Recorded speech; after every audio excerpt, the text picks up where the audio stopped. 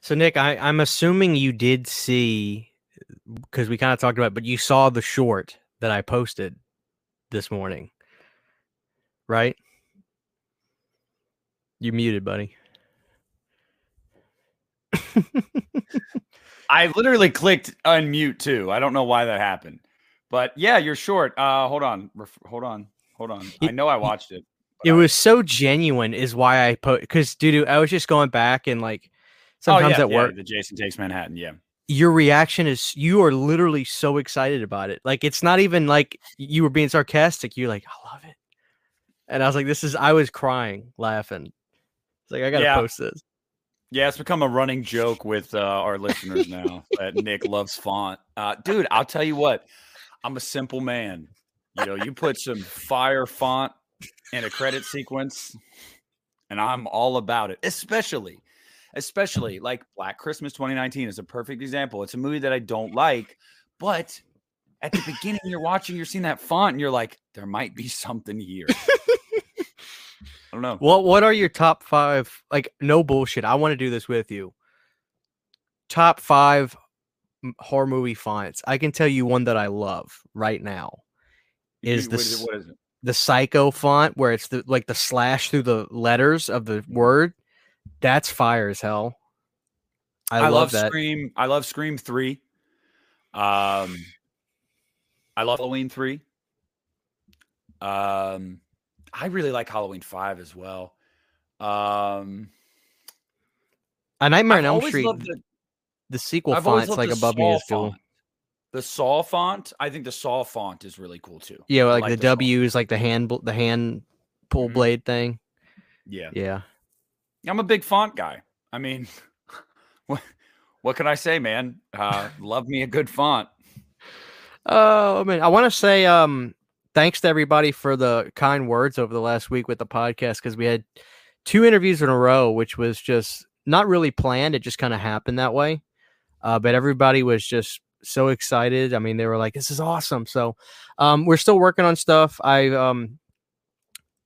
mean, Nick usually likes to say stuff early, so I'll fucking do it too. I don't care. Richard Band, Charles Band's brother, Richard composed all those scores. He did Reanimator, Puppet Master, you name it. Richard Band did all those scores. Troll. I have talked to him, and he said, "Hey, I'm busy, but let me try to find some time. I'll get back to you, and we'll make that work." So if I can get Richard Band, that's going to be a big deal. So fingers crossed, guys. I can make that happen. I'm waiting on him to tell me a day or a night that we can make that work. And if that happens, I'm going to be really excited because I mean, you got great history with him. You got me thinking. I'm checking my email right now to see if I've heard anything new about Ashley Lawrence. Yeah, I'm excited for that. I have not. But I'm going to keep the pressure on. Antoine, if you're watching, listening, hit me up. Yeah.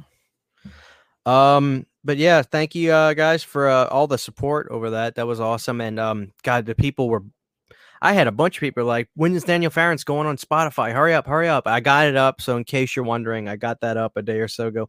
I got to keep exclusivity on YouTube for a couple days. I mean, but I get it up no longer than usually 2 to 3 days. So it's up there.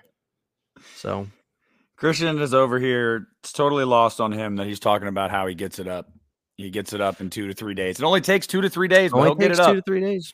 Clip me. I don't care. Somebody clip me. Clip it. Yeah, y'all clip me for fucking font. Shit. But your reaction was so if you don't know what I'm talking about, people, stop this podcast for a second, go to my short section and just look at Nick loves the Jason Takes Manhattan font.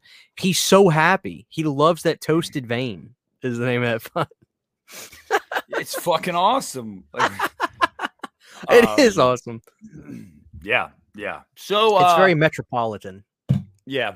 No, yeah. Last week's episodes were cool. You know, we normally don't film 2 episodes in like a 48-hour span, but that's what we did because we had guests that could do Monday night and Wednesday evening. So we were like, we're doubling down. And I know sometimes that can probably make it like one episode might get lost in the shuffle. And because there was 2 uploaded so close together, but the viewership's been decent on them, especially the Daniel Farron's one. I expect that one to be one of those ones that just grows and grows and grows. Evergreen. Yeah. Yeah. So, yeah, thanks everybody for watching and for the kind words about, everything. Lord knows we're not interviewers by trade or anything like that. But, I go through all the comments just like Christian does on the episodes, and to see everybody be like, you guys ask great questions. He seemed like he enjoyed talking to you guys. And we just want to tell you guys, he told us that. I mean, he straight up told us that. He actually reached out to me later that night, and I didn't send you the screenshot. I probably should have. But he was like, I just wanted to say that, like, I've done these before, and like people have only asked me about one thing. And he was like, you guys, I really liked your energy and I liked your questions. And I'd love to come back on sometime. And I was like, yeah, for sure. Yeah, and I implore people, like, legitimately, go check out that movie, The Haunting of Sharon Tate. It's a really interesting movie. I liked it a lot. You can get it on Blu-ray, DVD, really cheap, and I'm sure it's streaming somewhere. I wouldn't doubt if it's on Prime or something. It's a really interesting movie. I liked it a lot. So go check that out, guys. Well, we can find out right now. Christian, The Haunting of Sharon Tate, watch options. You can watch it for free on YouTube. Really? For free. And it's on. Go ahead. It's on Prime as well. Oh. It's on Prime as well. Yeah, Prime. I remember it was on Prime. So that's good. Yeah, guys, just check it out. It's a really good. I swear, it's a really interesting, good movie. It's not like a horror movie, but it's of course dealing with dark subject matter with all that stuff. But yeah, good movie. So anyway, that brings us to tonight. I think subconsciously, with all the Scream stuff that's been going on lately and all the meta stuff, all the meta-esque type stuff because of Scream and stuff, I was like, you know what? It's time to take the New Nightmare journey. I mean, I've been thinking about it. I was like, you know what? I really want to do this. I want to do an episode on this Nightmare on Elm Street film. I could have gone down the well and been like, hey, let's do Dream Warriors, or let's do part 2, which is my favorite. But I want to do New Nightmare because, number one, listening back to some of the older episodes we've done, I've been critical about the things I don't like about this film. But I feel like this could be a situation. I could be wrong. I could actually like this movie a little bit less this go around. I don't know. But I feel like I was giving criticisms on things, and I was thinking to myself, I should probably revisit this again to see if that's genuinely how I feel. So I think the time is right with all the big Scream stuff going on, because this movie obviously is in that zeitgeist of that meta real world type of stuff. And I just felt the timing was right to revisit New Nightmare. So that's where we're at tonight. Yeah. Funny enough, Christian, I watched this movie like a month ago. When my mom was in town, and she was, when she's here, she pretty much takes care of my kids, so I can have some time to myself. And I was watching the movie, and she came in near the end, and she sits down on the couch. She goes, "Which one is this?" I was like, "New Nightmare." And mind you, guys, I've told you all about my mom. She saw the first movie in theaters. She saw Halloween and Halloween 2 in theaters back in the day. Like, so, that's her wheelhouse. But I don't know if she'd ever seen New Nightmare. And she's going, that's Nancy. I was like, yeah. And she's like, she died in the third one. I'm like, Mom, you came in way too late for me to try to explain this to you. And then she sees John Saxon. She's like, but they're not like father and daughter in this movie. I'm like, no, Mom. No. She's like, but why is he calling her his daughter? I'm like, it's like a dream now, Mom. Like, she's like, like, fucking, like, stop. But yeah, I can tell when my mom is like interested. I feel like she gravitates towards what's familiar. She saw Heather Langenkamp and John Saxon and stuff, and she was like, this movie might not suck. Same thing with Halloween 2018. She liked it because Jamie Lee Curtis was back. So, well, I mean, look, before we get started, I want to ask this question objectively, not necessarily nostalgia, emotions, things like that. Would you say of the 90s, of the big 3 or even 4, that this is respectively probably the best one out of the bunch? Meaning Texas Chainsaw 3, Next Generation, Halloween 5, Halloween 6, H2O, and Freddy's Dead, New Nightmare, and Jason Goes to Hell. I think if it's not the best, it's probably, I'm talking objectively, just in terms of absolute production quality, directing, the whole kit and caboodle. I'd say that most people would probably say Wes Craven's New Nightmare is one of the better, if not the best of the bunch. I'd say it's number 2, and I'd say H2O is number 1, and that's not because I'm a Halloween fanboy. Because I'm not a big H2O fan. It's near the back end of my ranking of that franchise. I just think that movie was a much bigger deal. It was a bigger production. It was, that anniversary. You bring Jamie Lee back. You had Steve Miner. There was a lot of people in that movie with a lot of cred, and it was an anniversary movie. It was kind of like an event. So, but I would say I probably like New Nightmare better than H2O. But yeah, objectively, H2O and New Nightmare, those are like, on an objective level, easily the 2 best out of the big 3 in the 90s, period. I love me some Halloween 6. Don't get me wrong, but it's not on a technical level like those 2 movies. All right, well, let's get started. We can talk more about that, guys. We're going to be taking the journey as usual. You don't need to be watching this because God knows we get off on tangents about life, the universe, and things around us. Let me get to the 0-0 mark. I'm excited to revisit this, man. I can't tell you how long it's been.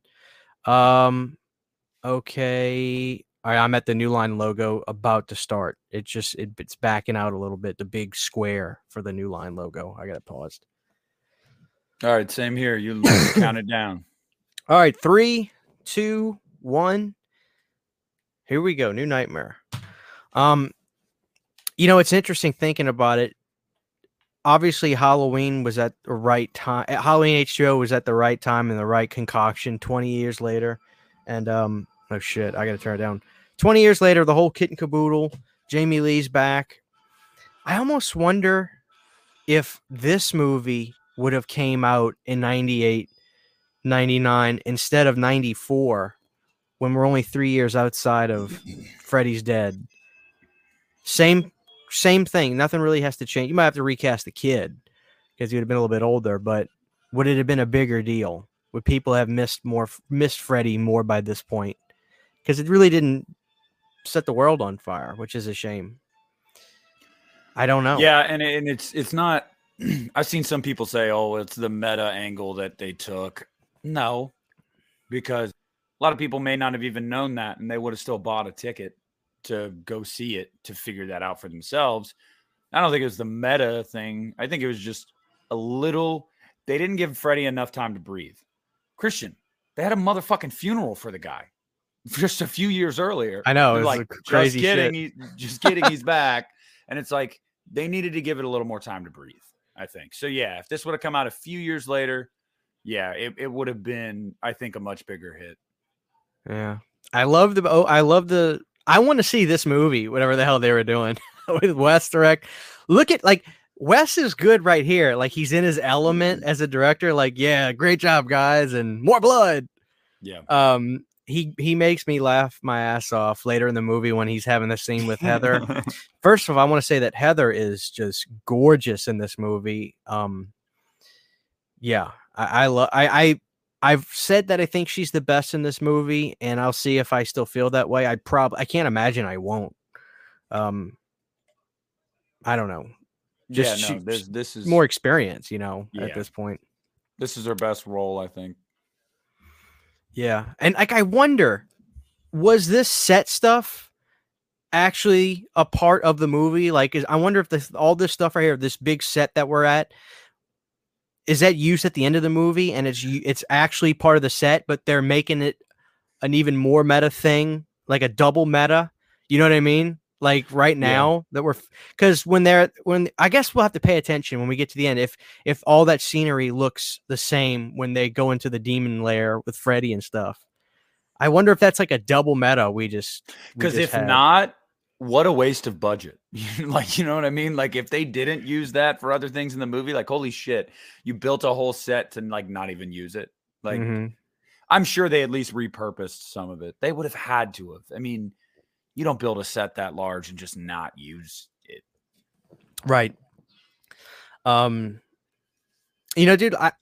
I read in there's that book I was reading, Slash of the Titans, that Bob Shea and all of them really didn't have much interest in doing another Jason movie when they got the rights for Jason after 89.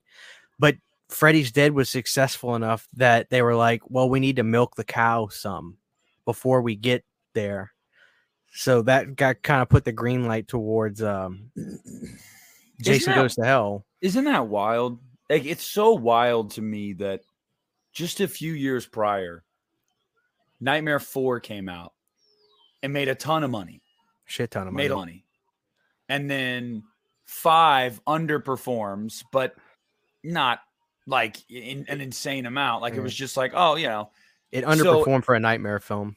Yeah. It was still like, just to be, I hate to be that guy, but it was still like way better than like the Halloweens or Friday the 13th during that time. What did it do? 20 some odd million? Yeah, almost 30. Yeah. You know? So one movie with some diminishing returns, and they're like, all right, we got to kill this guy. We're done. I'm like, crazy. What the fuck? Halloween was like Halloween 4. Everyone's like, it was a box office hit. Yeah, it grossed $17 million. Like, what are we talking about? Halloween 5 grossed $11 million. Halloween 6 grossed like $15 million. Like, what are we even talking about? Like, I don't know. Maybe that's just the difference between Mustafa and Bob Shea. And Mustafa was like, it made enough to where we can fund another one. Let's do it. And let's put that into perspective. 15 million in 89 today is probably close to double that, right? Maybe even a little bit more when you say about 30 million. Yeah. So what would let's compare that with like Scream 6. What did that do opening weekend? Didn't it do like 38 or something? Scream's opening weekend was 43.5. God damn. Yeah. So Scream basically did in its opening weekend what the total of like a Halloween 5 did, and it's complete run. No, it did the total of what Halloween 6, 5, and 4 did combined. Oh, really? Fuck. Yes. Yeah. God damn. That showed where horror was at then to where it's at now. Now, obviously, like inflation, it factors into it. Obviously, it's not apples to apples comparison.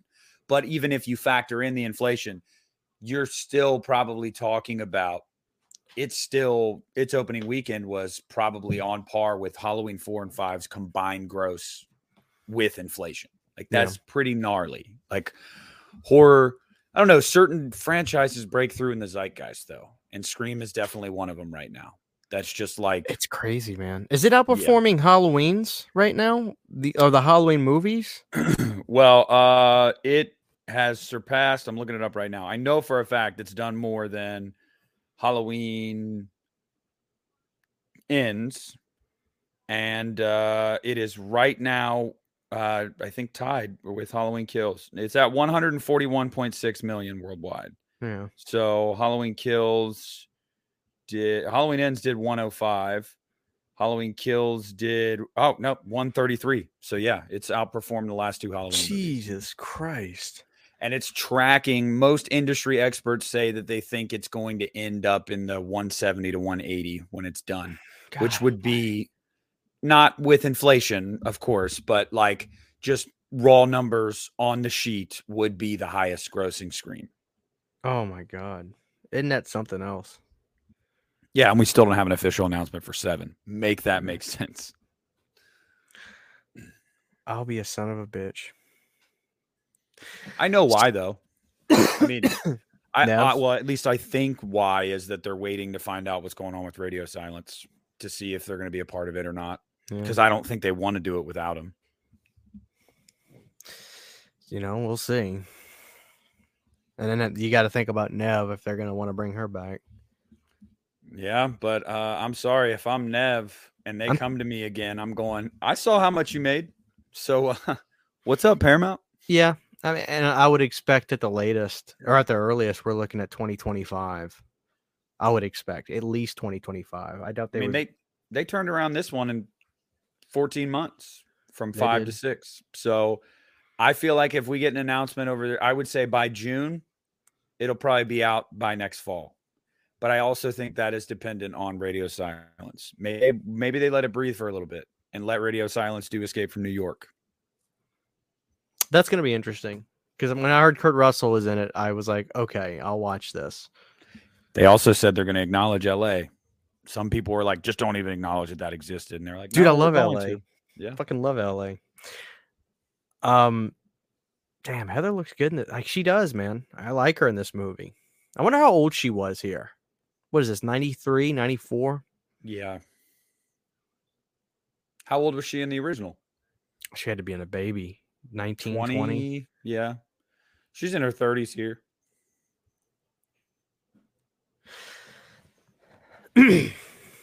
So I wonder how original this idea was, this meta thing, and to this level, to actually have her play herself.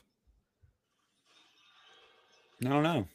You know, I don't know if I'd seen it at this point. You know what I mean? Can you think of a movie that came out before this that tried this tact? Not offhand. Somebody probably can. But yeah, they're going to tell us in the comments. And that's fine. I mean, I'm just trying to think of anything that went this literal. Is that the Pet Cemetery kid? Yeah, dude, that's Miko Hughes. I thought he had blonde hair in Pet Cemetery. I did too when I was like a toddler. My hair was just like changed? blonde. Yeah, and it got more brunette as time went on. Same thing with my son. His is getting more brunette as time's going on. But when he was, 1 and 2, it was just blonde as all get out. Like, well, I'll be damned.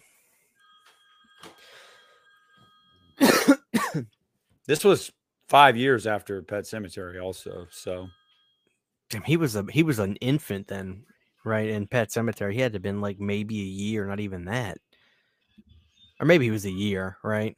Didn't he crawl and walk in that? He talked a lot, so I would say he was at least 2. He was born in. You're right, yeah. He was born in 86, so he was 3. But filming it, he was probably like 2, 2.5. So here's my biggest concern with this movie. Now that I'm sitting here and watching it, is it gonna feel slow? Because that's something that I've in the past I've always struggled with. Is that sometimes it just feels slow. The third act of this movie is really fun. There's a lot going on, but the first act definitely is slow. The second act isn't as slow because you start to get revelations, you get a kill here and there, and so you're like things start to become more clear. But yes, the first act, the obligatory, hey, this is Heather Langenkamp, not Nancy Thompson, and this is the real world. Because I wonder if this is this reintroduction. I like the look of the Freddy in this; it's really cool. But I wonder if it's just a case of it doesn't matter that it's this new entity to the audience. Oh my God, it's Freddy! I'm so ready to see him. When are we going to see him? When are we going to see him? When are we going to see him? And I wonder if I get that if people have that fatigue with this movie that aren't a big fan of it too. Although I like it. But I just wonder if there's a fatigue with that. Like, God damn it. We don't need to build up to this bastard. Let's fucking see him, Yeah. Yeah. No, that podcast that I've talked about before, Now Playing, that movie review podcast, their review of this, which I was surprised. I was actually kind of bummed. All 3 of them really did not like this movie. They all gave it not recommends. And 2 of them were really. You're kidding. No, 2 of them. And one of them's like a Freddy super fan.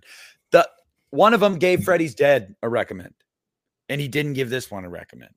But, I get the nostalgia and stuff like that. I know that plays a part into it. But, one of them he referred to Freddy in this movie as Tefcaf, the entity formerly known as Freddy.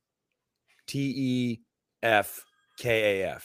Tefcaf. Oh, he wouldn't call him Freddy. when they were discussing this movie because he said he's not Freddy. That is Freddy. I'll tell But you why. I It's love Robert Freddy's. fucking England. I That's love why Freddy's it's Freddy. look in this movie. I love it. Dude, he looks like the fucking part 2 is still so fucking creepy to me. But this one looks powerful as fuck. You know what I mean? Like what do you think about the jacket and the hat? Oh, I fucking love it. Yeah, same. I really love like it. I really love the big jacket, and it's subtle, but the inverted stripes on the sweater, because on the regular Freddy sweater, it's a red collar. But on this one, they reversed it. And you wouldn't think it would make a difference visually, but it does. It just does. The fact that they reversed it, and it whole different vibe to him. But yeah, I mean, just jackass limo driver. I'm liking Heather a lot in this movie. I just feel like she's. I wouldn't doubt if this is her personality. Like, she's not like this overly pleasant person. Like, she's a real human being that gets pissy. She doesn't like talking to people. Like, you look at this limo driver, like, and she's just sitting back here like, oh God, here we go. That seems so authentic to me, because I don't care who you are. Everybody gets pissy and nobody likes people. I don't care who you are. At a certain level, people just want to be left the fuck alone. And I think that's really relatable here. So character wise, I like her the most in this. It's kind of like the H2O thing for me, where Jamie, I feel like that's her personality in that movie. It's like at least half of her character in that movie. That's just her as a human being. She's snappy. Jamie doesn't seem like the type to be. She's like what do you call it? Personality A. She's an alpha. You know, when she's in part of a group, she's got that in charge feeling. She has no problem saying, this is what the fuck I think, blah, blah, blah. She's not passive at all. And I love that authenticity. Oh, look at the crowd here. These kids with these shitty Freddy masks. Mm-hmm. But anyway, I think Heather works killer with the material here. It's just, I don't know. We'll see. I'm not feeling the drag yet. But dude, when I was a kid, I remember seeing this scene before really watching the movies, and it fucking haunted me, because I thought that Freddy just bursted into this television show, was about to kill everybody. That was the context I thought of as a kid. But I love this part of the movie, and seeing Robert out of makeup is killer too. Yeah. No, I agree with the personality type thing. Heather definitely seems like somebody, and I mean, it's kind of proof through her career, or honestly lack thereof. She didn't have much of a career, and I feel like that was part of her choice. Honestly, like I definitely felt like her choice. Yeah, she didn't really want to be a movie star, and I don't know. So it's almost like I do believe part of that is real, that she's almost like, oh yeah, I'm Nancy Thompson. I know, I've heard this a million times. Like, yeah, I agree with that. I'm trying to decipher what kind of makeup look this looks like. I feel like it's closer to 5 than anything. It's almost got like the shape of Freddy's Dead, but the color tone of part 5. It's actually a really good look for Freddy right here as the movie Freddy, right? Like, I dig this one. And look, some of the kids have the sequel sweaters on, and some of the kids have the part 1 sweaters on, where it's just the straight red sleeves. But here's the thing, Nick. Like, I love New Nightmare Freddy, but you see that scene right there? God damn it, that's my Freddy. So it's just like there's almost a little bit of a bittersweetness, where I'm just like, fuck. Look at Robert. Robert's a fucking star, dude. Look at him. I love him. Signing autographs. And then she's just like, fuck these kids. Yeah. Fuck these little bastards. I mean, they want his autograph anyway. Yeah. Well, it's interesting when you look at, that's the difference. Like I feel like with Nightmare than Halloween, like the goat or the white whale is always going to be Jamie Lee for autographs and stuff. But with Nightmare, nobody is ever going to have a bigger line. Nobody than Freddy. It's not even close. Than Robert. I don't care who it is. Not Heather, not Lisa, not Tuesday, none of the Dream Warriors kids. Everybody wants to meet Freddy. Well, that makes sense. He's just a star. It makes sense comparatively. Michael Myers doesn't have a ton of personality because he doesn't really emote, and Freddy's all about personality. So it's like it's easier to get drawn to a character like Freddy because you get to see who he is, and I don't know. The draw in these Nightmare movies, see, that's one thing that I part of the reason why I like Halloween a lot, I think, is because they do ask you to get invested in your leads. And that's not necessarily a good or bad thing. That's just a choice. And that's, Halloween a lot of the time is like, invest in this lead, really like this lead. And like the movies you really like, you usually really like the lead and their performance in that movie. But Nightmare's lead is Freddy. So definitely, especially the sequels. That moment right there when Heather goes into the New Line building and the girl at the desk was like, "Can I help you?" And she's like, "I'm here to see Bob." Well, was he expecting you? And she looks at the girl like, "You don't know who the fuck I am, bitch. Like, I built this place just like, Look at that. You saw all the Freddy's Dead memorabilia. Yeah. Come on, Bob. Where's the Dream Warriors or Part 2 stuff? Look, it's all. Oh God, look at those paintings back there with the inverted colors for Freddy. Mm-hmm. God damn it. I wish I had those. But see, Bob Shea can't act his way out of a goddamn bag. He's terrible. Here's the famous line. "Oh, Heather, kids love horror." Dude, my knees buckle. Look at the shit-eating grin he's got. Wes is no better. He's got this shit-eating grin the whole time he's trying to act. And it's just clear that Heather is an actress.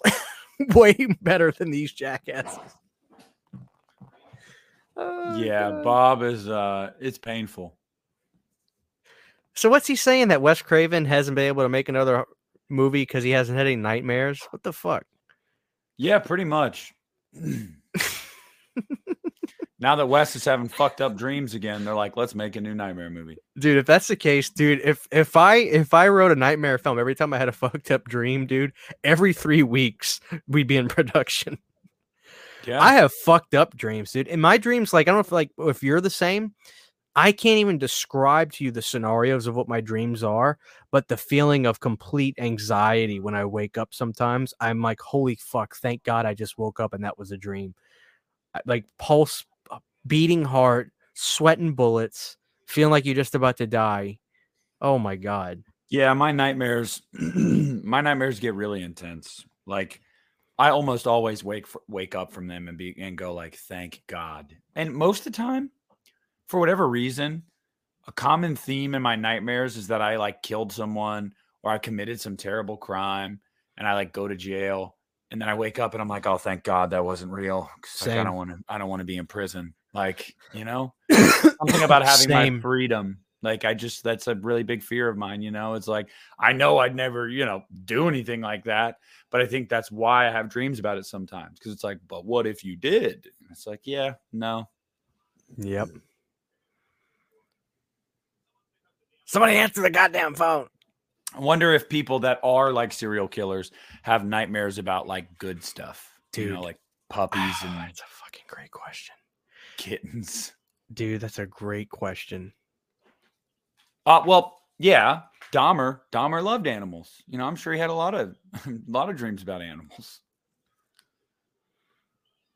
I can't help but he runs through my mind every time I get, especially the other day, when I get ready to watch Exorcist 3, it's always like, oh, that's his favorite horror movie. And I never know when people, they'll comment that to me or they'll say something like, hey, that's Dahmer's favorite movie. What the fuck am I supposed to say to that? You know what I mean? Like, cool. I can't say cool. Like, I know, winky face, like really like, what the fuck? Play into it. I mean, I guess everybody, even shitty people, have a favorite horror movie. Yeah. Dude, so I got to tell you a story about something that happened at work today. I'm listening. So this guy comes in and he's wearing a John Carpenter's Halloween shirt. And what kind of John Carpenter? Hold on, you gotta be way more specific. It was just the original poster art. the jack-o'-lantern and the knife. Poser. Nobody wears. Real fans never wear that crap. Well, I know. And I was kidding. I have like 7 of them. No, I know. I have one too, but it doesn't fit anymore. But because I got it in like high school. But yeah, no, well, hold on. You say poser. You might not want to retract that statement. Because I walk up there and I'm like, how can I help you? Blah, blah, blah. And I am kidding people, by the way. I really swear to God, I'm kidding. Go ahead, Nick. I said, hey, man, I love your shirt. It's my favorite horror movie. And I showed him my tattoo. And he's like, oh, cool. And like, didn't recognize that it was the jack-o'-lantern from the opening credits. And he just thought it was like a jack-o'-lantern. And I was kind of like, so you just feel like a jackass? Yeah. Like, dude, like it's unmistakable. Like it is literally unmistakable. Like if you know that movie well, you know that fucking jack-o'-lantern. So I was like, whatever, minor gripe. It kind of annoyed me, but he was in town for Horror Hound. He was talking about Horror Hound. He asked me if I'd ever gone. And I was like, no, but I went to Scarefest in Lexington in the fall. And, that was really cool. And he was like talking about Scream. He's like, I met all the Scream people. I love Scream. Okay, so hey, really quick, time out. So this guy is an actual horror fan. He's here for the convention, but he didn't recognize the Halloween pumpkin? Yes. Okay, I just need to make sure that's the story. Now continue. So now Christian has more ammo to say, yeah, a bunch of these fucking Halloween fans, man, they're fucking posers. I know you're thinking it. You don't have to say it. I know you're thinking it. But I'm not saying anything. Go ahead. But yeah, no. So nice guy, but I do kind of hate that sometimes. I do kind of hate that because I see someone in the wild, out in the wild, and I'm like, oh my God, you're just like me. And I'm like, hey, look, brother in Christ. And they're like, huh? And I'm like, you know what? You fucking ruined it. Like you ruined it. I thought we were going to have a moment and we'd be able to nerd out a little bit, and you just ruined it. So yeah, you almost got to wonder, is this a normal guy that just watches these movies every now and again and enjoys them, and he doesn't watch it enough to remember exactly what the fucking pumpkin looks like? You know what I mean? With that, though, I will tell you right now, I am not owning a T-shirt of something I don't really like. I'm just not. I'm not. Not at this age in my life. I buy T-shirts of stuff that I really like. Fair enough. Won't catch me walking around with a Mean Girls T-shirt. I like the movie Mean Girls. Fucking love that movie. I don't. Yeah, but it's not something I'm watching every year and I'm obsessing over. So I'm not going to be wearing a fucking T-shirt of it.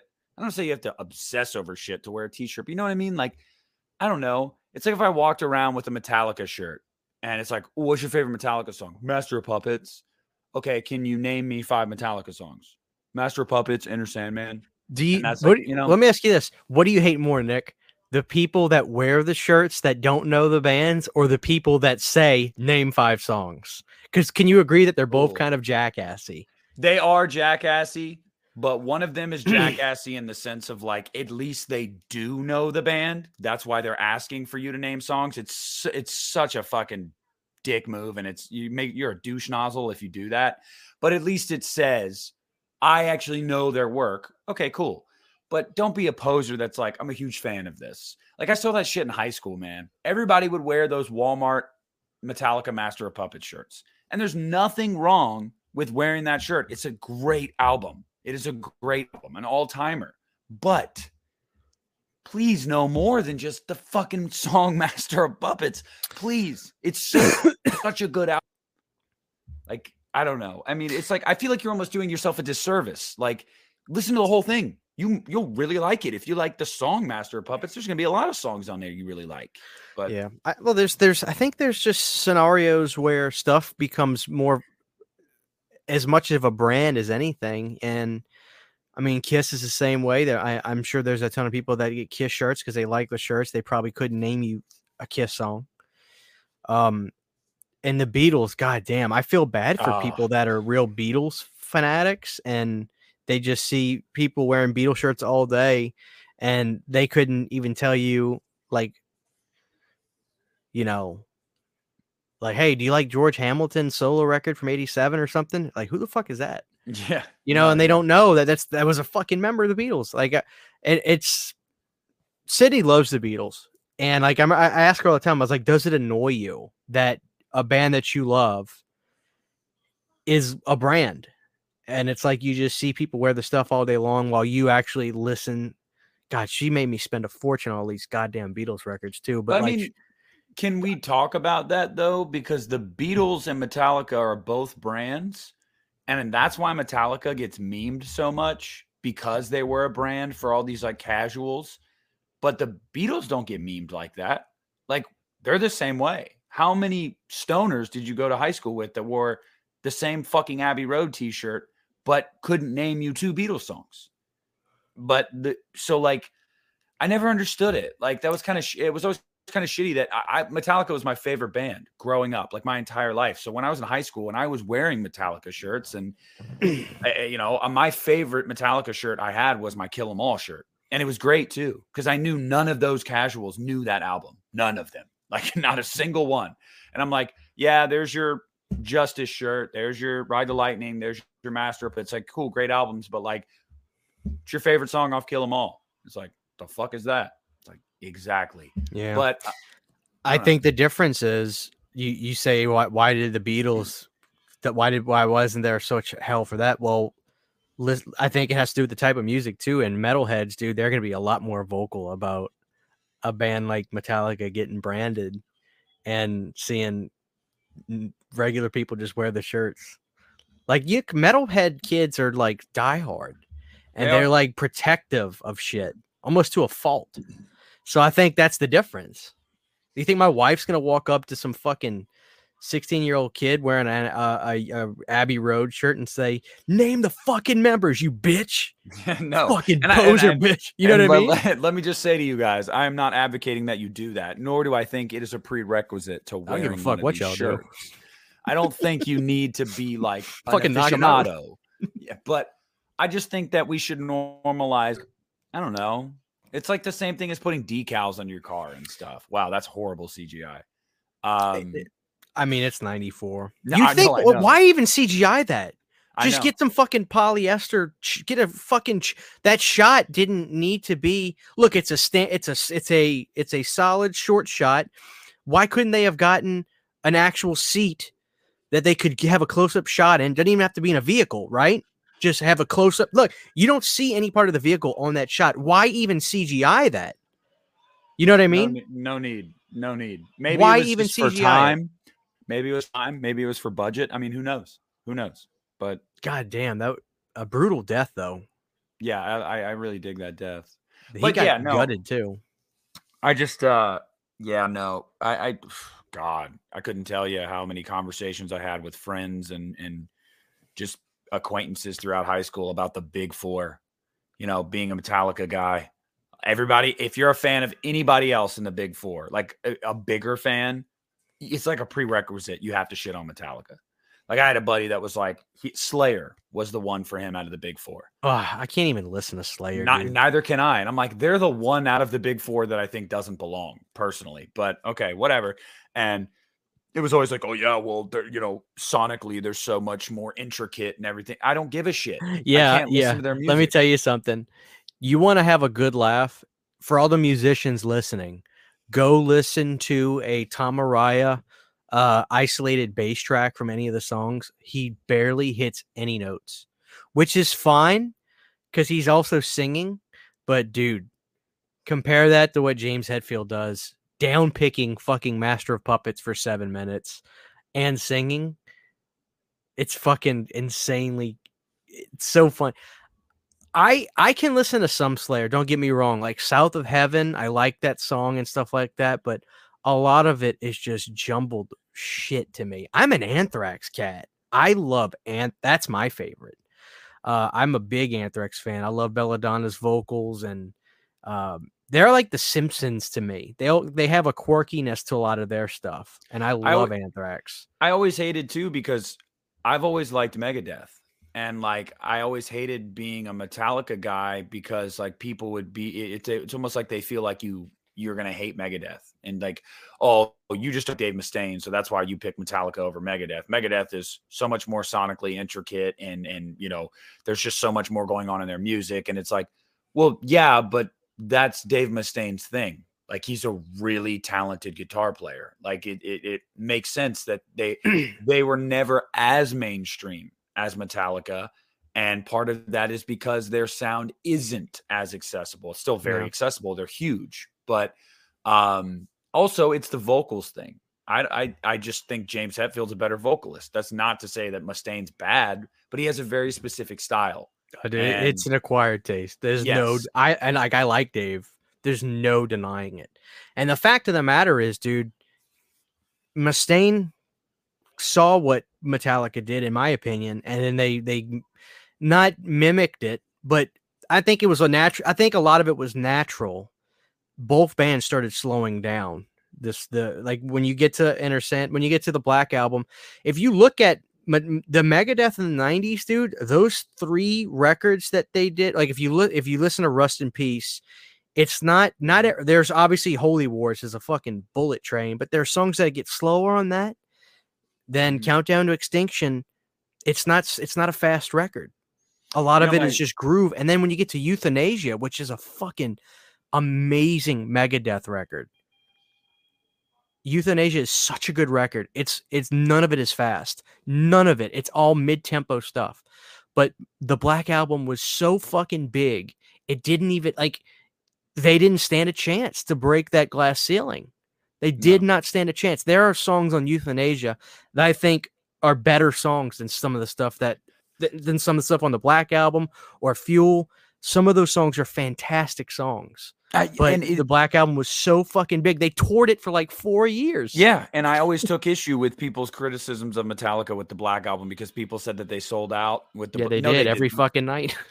They did not sell out with the Black Album. They had the best producer in the world, Bob Rock. When they tried to sell out was Load and Reload. That's when they tried to experiment a little bit and kind of go into a different sound, and it didn't work for them, and that's why it didn't last very long. A lot of people like those albums, and there's a lot of tracks like Low Man's Lyric on Reload is a fucking awesome song. I like Until It Sleeps. That's a creep. Oh, that's a song for me that works. Yes, it's a banger, creepy. But there's songs on both of those albums that you're like, this isn't Metallica. This is weird. Like, and then obviously you had Stanger.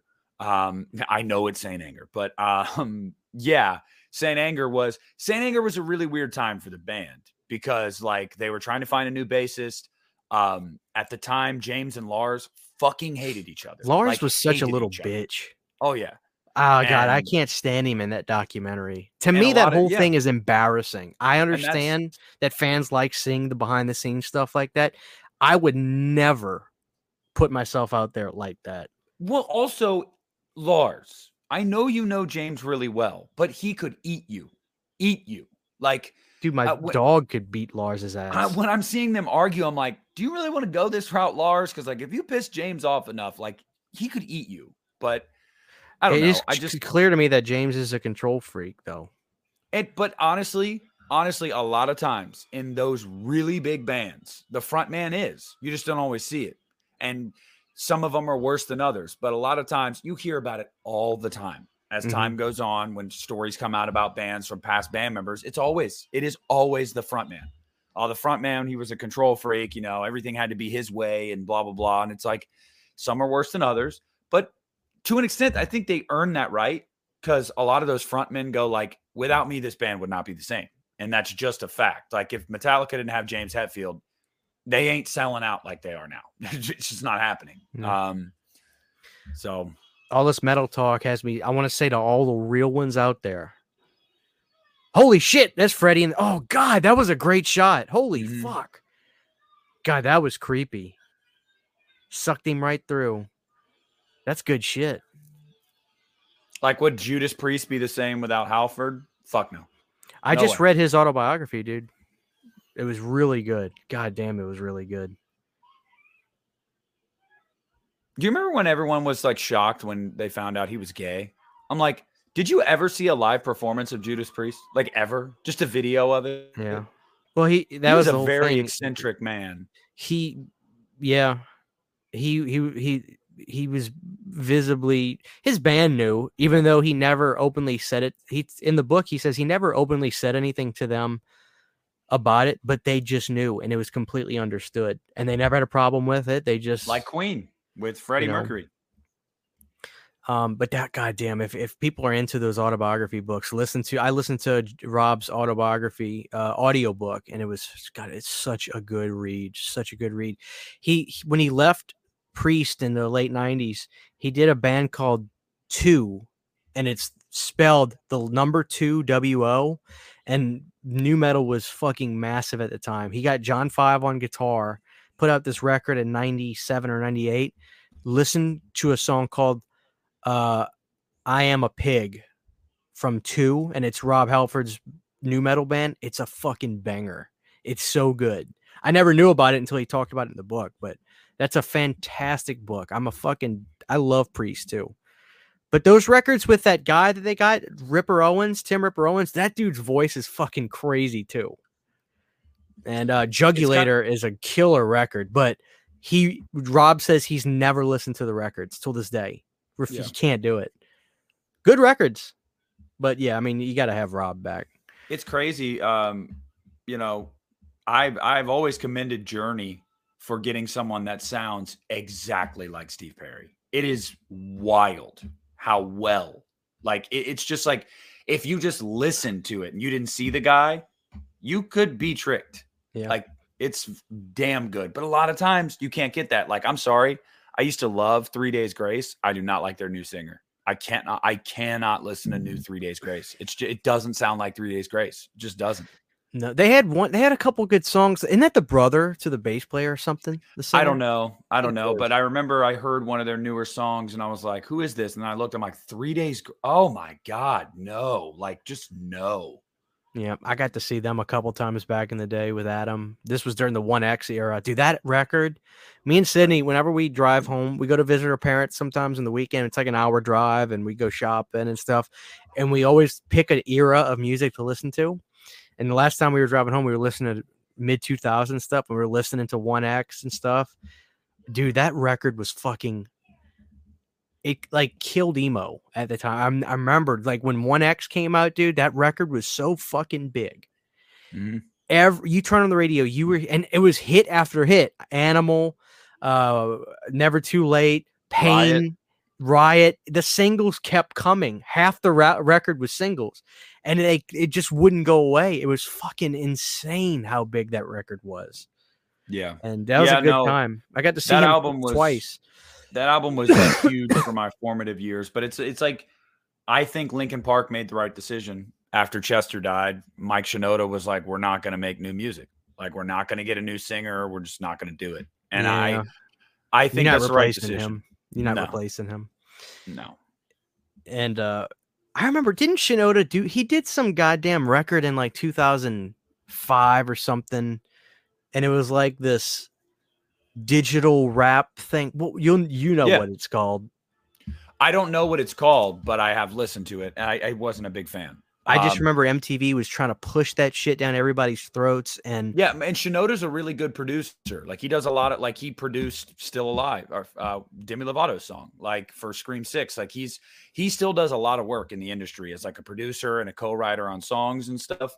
And obviously it is so wild to me. I guess it's not that wild, but like, I got to imagine Linkin Park has dozens of unreleased tracks over the years. They've released 2 over the past month that were from the Meteora era. Both of them are awesome songs. It's a perfect record.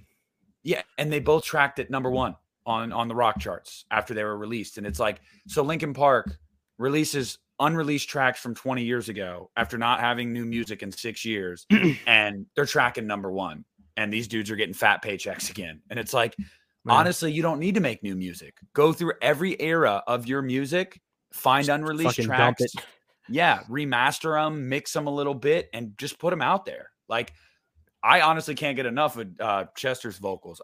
He was one of the most talented vocalists I had ever personally listened to. I think his range was insane. And the way he could turn on the growls and the just the guttural, like, screams, and he could go from like a falsetto into that and then out of it, like, so smoothly live. It was just like, how do you do that? Like, Another person that does that is M Shadows from Avenged Sevenfold. I think he has really good vocal control. And but I did not like their new song that came out like 2 weeks ago. Speaking of Avenged Sevenfold, during the 2006, 7, 8, 9 era, I always liked City of Evil. To me is like an amazing record. I love it. That was like, I always would say, don't mind the band. Band's great. Can't stand the fans, because they were so flamboyant. All of them had the chain buckles, belts, and the Death Bat t-shirts. tattoos. Oh, dude, the fans, you could see them a mile away. A mile away. I still maintain that their best album is their self-titled from 2007. That album has so many bangers on it. Afterlife, is everybody knows. I like Afterlife. City of Scream. Evil, dude. City of Evil is awesome. City of Evil has arguably my favorite song they've ever done, which is MIA. MIA is an amazing song. Is that the one that goes, "Can't you help me as I'm starting"? No. Which one is that? That's Beast and the Harlot. MIA is dude. I know what you're talking about. It starts out with like a clean guitar part. Yep. Bum bum bum ba da na bum bum bum ba da na. Oh, dude, that record is so raw at too. The carnage, praying that the sun Dude, would oh never my God. rise. Yeah. And it just picks up too, like bow, bow, bow, bow. That album is mixed so raw and natural. You get the classic Orange County sound and drums. That's my favorite record that they did. Did you ever hear their first two, Waking the Fallen and Sounding the Seventh Trumpet, their first two albums? Yeah, I mean, yeah, my brother raised me on all that stuff. That's when they were like emo. They were like metalcore in their early years, and that stuff is insane. And you get a lot more of Jimmy's vocals, the Rev, the drummer, right. And his that dude could have guttural screams that sounded like a bat was being raped. Like, it was insane. Yeah, I remember when Chapter 4 came out, my brother got it opening day. He raised me on all that stuff. And then I think a lot of fans were like this. They got Chapter 4 because that was somewhat of a breakthrough for them. Then they went and found Sounding the Seventh Trumpet, or whatever it's called, the first record. And there was some good stuff on that, but the Chapter 4 record, whatever that one's called, Waking the Fallen. I just remember Chapter 4, the song, the big song. Dude, that record was fun. If I had $1 every time me and my brother played that CD back in 2005, 6, I'd be rich. My favorite song on that record is Second Heartbeat. That song goes so hard. Yeah, dude, it goes so hard. Like, great record. The Rev was an incredible drummer. He was so talented, man. He was so good. I like my favorite member of that band's a singer though. Dude, his voice is amazing. M Shadows, yeah. Yeah. Which is funny, these guys have all these stage names. His name is Matt, but he just goes by M. At least it's like, it's just short for his first name. Like, some guys have these stage names that have nothing to do with their actual name. His name is Matt, so he's like, my stage name will be M. Okay. I dig that though. Like, no, I do. You may I as do well too. go with stage names. Johnny Christ. Yeah. Sinister Gates. Oh man.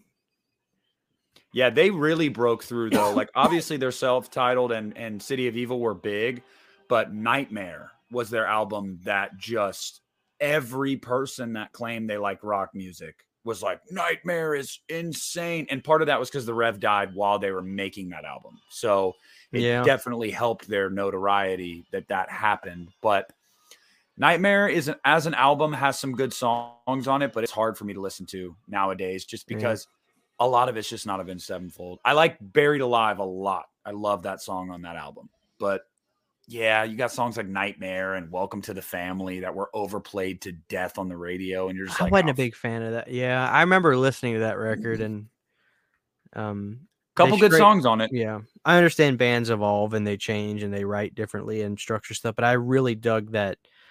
I didn't even want to call it over the top, man. Like, when you listen to Beast and the Harlot, it's almost like it sounds like a fucking casino going off with all the guitar shit. Like, I love it. God damn.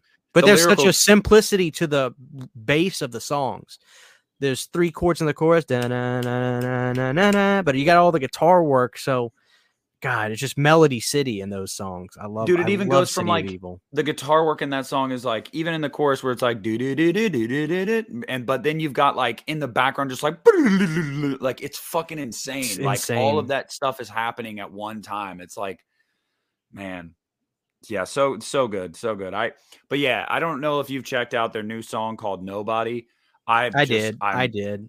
I was not a fan. I I got to wasn't. warm up to it, if anything. I mean, I didn't like the record in '07 for a while because, again, I came from I was that typical, stereotypical, oh, they lost me when they got simpler and they stopped screaming, blah, blah, blah.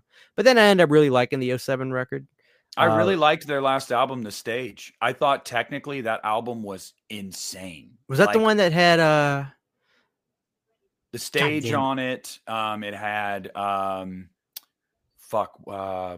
Sunny Disposition, Paradigm, like so many good songs on an album. Maybe it's the one before that, Hail to the King and stuff like that. I And like that record. that is an album that took me some time to warm up to because that was just a straight up hard rock album, which is something they had never done before. So when they first came out with Hail to the King, and it's just very simple, like duh, duh, duh, it's like Black Album, just I was kind of like, this isn't Avenged Sevenfold. They're supposed to be shredding all over the place and screaming and shit. And then I got used to it, and I was like, I like this though. They can do just like straight hard rock, like they can. They can. Here we go, guys. We're still watching New Nightmare. Again, I get it, like this part of the movie. I'm enjoying the film, but it's a slow burn at this point for me, and it's not uninteresting, but that shot of Freddy grabbing the kid in the casket is gonna stick with me for a couple days. That shit was fucking creepy as shit. God damn. What do you think of I'm a fan of the glove too. That looks like bone almost. I like that. Brilliant. I mean, I got zero complaints with the design, and I love Robert right here. I mean, the whole thing's a little silly to me. Like, he's just all of a sudden, like, he's been painting this thing, but now all of a sudden it's just like he's seeing it for the first time while he's been painting this goddamn, Tough calf. No, oh yeah. There it is. What about the theory? And I've never heard this theory, but I'm just saying, we don't see or hear from Robert from this point, right? That was the end of Robert in this movie. I think so, yes. What if Robert got possessed at this point to be Freddy? And that's what happens. And it's not necessarily, there was this entity of Freddy, but he's using the body of Robert now as the conduit. But then again, would Robert still look like Robert or something? I don't know. Because, like, I know the big thing is a lot of people will say, why didn't we get to see Robert and this new Nightmare Freddy cross paths? Could be a number of reasons. I don't know why. Maybe that it never crossed Wes's mind to want to do that. Maybe, or he left it ambiguous on purpose. I think so too. I think so because I was listening to our last, and I don't mean to throw you under the bus by this, but I remember you thought it was just bad writing. The last time we talked, this was when we talked about this on the ranking the looks of Freddy's, and you said I think it's bad writing, and I can understand how you could think that, but I really think Wes is way too smart to just like be like, oh, I'm not going to do anything with this, in a sense of like like it didn't cross his mind. I think it's logistics. Like, I really do. Like, it's like Robert has so much shit to do in this movie already. How are we going to pull this off? This is New Line. They have to film 6 weeks of stuff in 3 or 4. You know how that shit goes. I think you could agree to give Wes a lot more credit than that. I would amend that statement and say that it's not bad writing, but I would stand by that it's one of two things. It was either intentional to create ambiguity, or it was just an oversight, which isn't necessarily bad writing. It could have literally just been an oversight, happenstance. Like, that doesn't mean it's bad writing. I would agree that I think it's either left ambiguous on purpose, or it was just an oversight, something that just slipped through the cracks. That doesn't necessarily mean bad writing. Bad writing would be to try to explain it and have it be completely unbelievable. You much rather leave it ambiguous. I do, however, I don't agree. I've seen a lot of the theories, and I'm pretty sure Wes talked about it too. This demon is not Robert, and like whether he intended it to be ambiguous or not, I don't know. But it's not Robert. Like it obviously takes that form of Freddy Krueger because of what it's trying to do to Nancy. I mean, that's her real life demon in those movies. So it's almost like, I dig this look and you don't like this look. And you know what I mean? Like, that's really what the impetus was there. But so I don't think it's bad writing. I mean, but I will say, I think Wes works a lot better sometimes when he's not a sole writer on something. I think he's a better director than he is a writer. And I think the Scream movies are evidence of that. You know, that's not to say he doesn't have good writing, good scripts that he's written. He does. But I think Wes is best when he's able to be just a director. Like, that's what he's best at, I think. Yeah, I mean, clearly when you give him good material, he's, off to the races. And I mean, look, when the guy's left to his own devices too, I mean, he's shoved out some fucking bangers. Yeah. But I also think some directors have their time, whether it's just like bands. I mean, look, Romero didn't really have any major successes after, I don't know, The Dark Half, which is a great movie. That was 92. Tobe Hooper never had any major successes, breakaway successes after, I don't know, maybe you could look at Life Force or something, maybe some stuff in the early 90s I'm overseeing. I think everybody's got their time. And with Wes, but Wes is a little bit of a different situation, I guess. He got, what do you call it? Like I call it Scream his comeback album. But it's like, when you look at this movie, it's like, this is still classic as fuck. This isn't like Wes had fallen off the wagon. I think he falls off and gets right back up a lot, and like some of his movies are just fucking bad. Like Hills Have Eyes 2. The Hills Have Eyes 2, but I understand he said he did that because he needed money.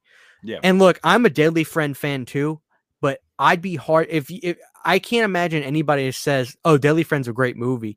It's just really charming. A really charmingly ridiculous movie that it's on the surface preposterously dumb. The whole thing is silly, but people love that basketball scene. And I love Deadly Friend too. It's just, it's junk food. But this movie, it's like, it's legitimate. It's so legitimate. Like I almost feel like New Nightmare. It's one of those things where everything is so. You remember how Wes described the Scream mask and Still Screaming? He's like, we needed to redo the Ghostface mask to avoid copyright problems with Fun World. So I'd had the guys do stuff, and even if it's like when they would do stuff, just if they changed something just a touch, it just wasn't as good. I feel like New Nightmare, everything is perfectly right, but the wheels just aren't spinning fast enough for me. And that could be my taste. I can see some people being, because I know people that this is their favorite one. That's awesome. I like this movie. Everything is so right about it. I just wish there was more excitement. That's Lynn Shay. Mm-hmm. I didn't remember her being in this. Of course Lynn Shay's in this, but I don't remember her being in this. I just wish this movie was moving a little bit faster. That's it. It's missing this tiny ingredient for me. That's the only complaint I've ever had with this movie. I like this movie too. I always have. I understand why some people don't. And the reason why some people don't is what you're describing. And what is my one and only really complaint with this movie is like, it does take a little bit to get going. Like it just does. And I understand that. I guess that is necessary to a degree because like, you are telling a new story. Like it like literally technically speaking, we've never been introduced to Heather Langenkamp. We knew Nancy Thompson, so like technically speaking, you have to retell a story. You have to tell a new story now, but I do feel like we could have added a few more things in here to spruce it up. And I don't even know if it's necessarily more Freddy. That could be an answer for sure. I just don't know. It feels slow. Just feels slow. Yeah. But I'm so invested in Heather in the movie. I think they set her person out. they set her up in such a great way where she's dealing with the limo driver.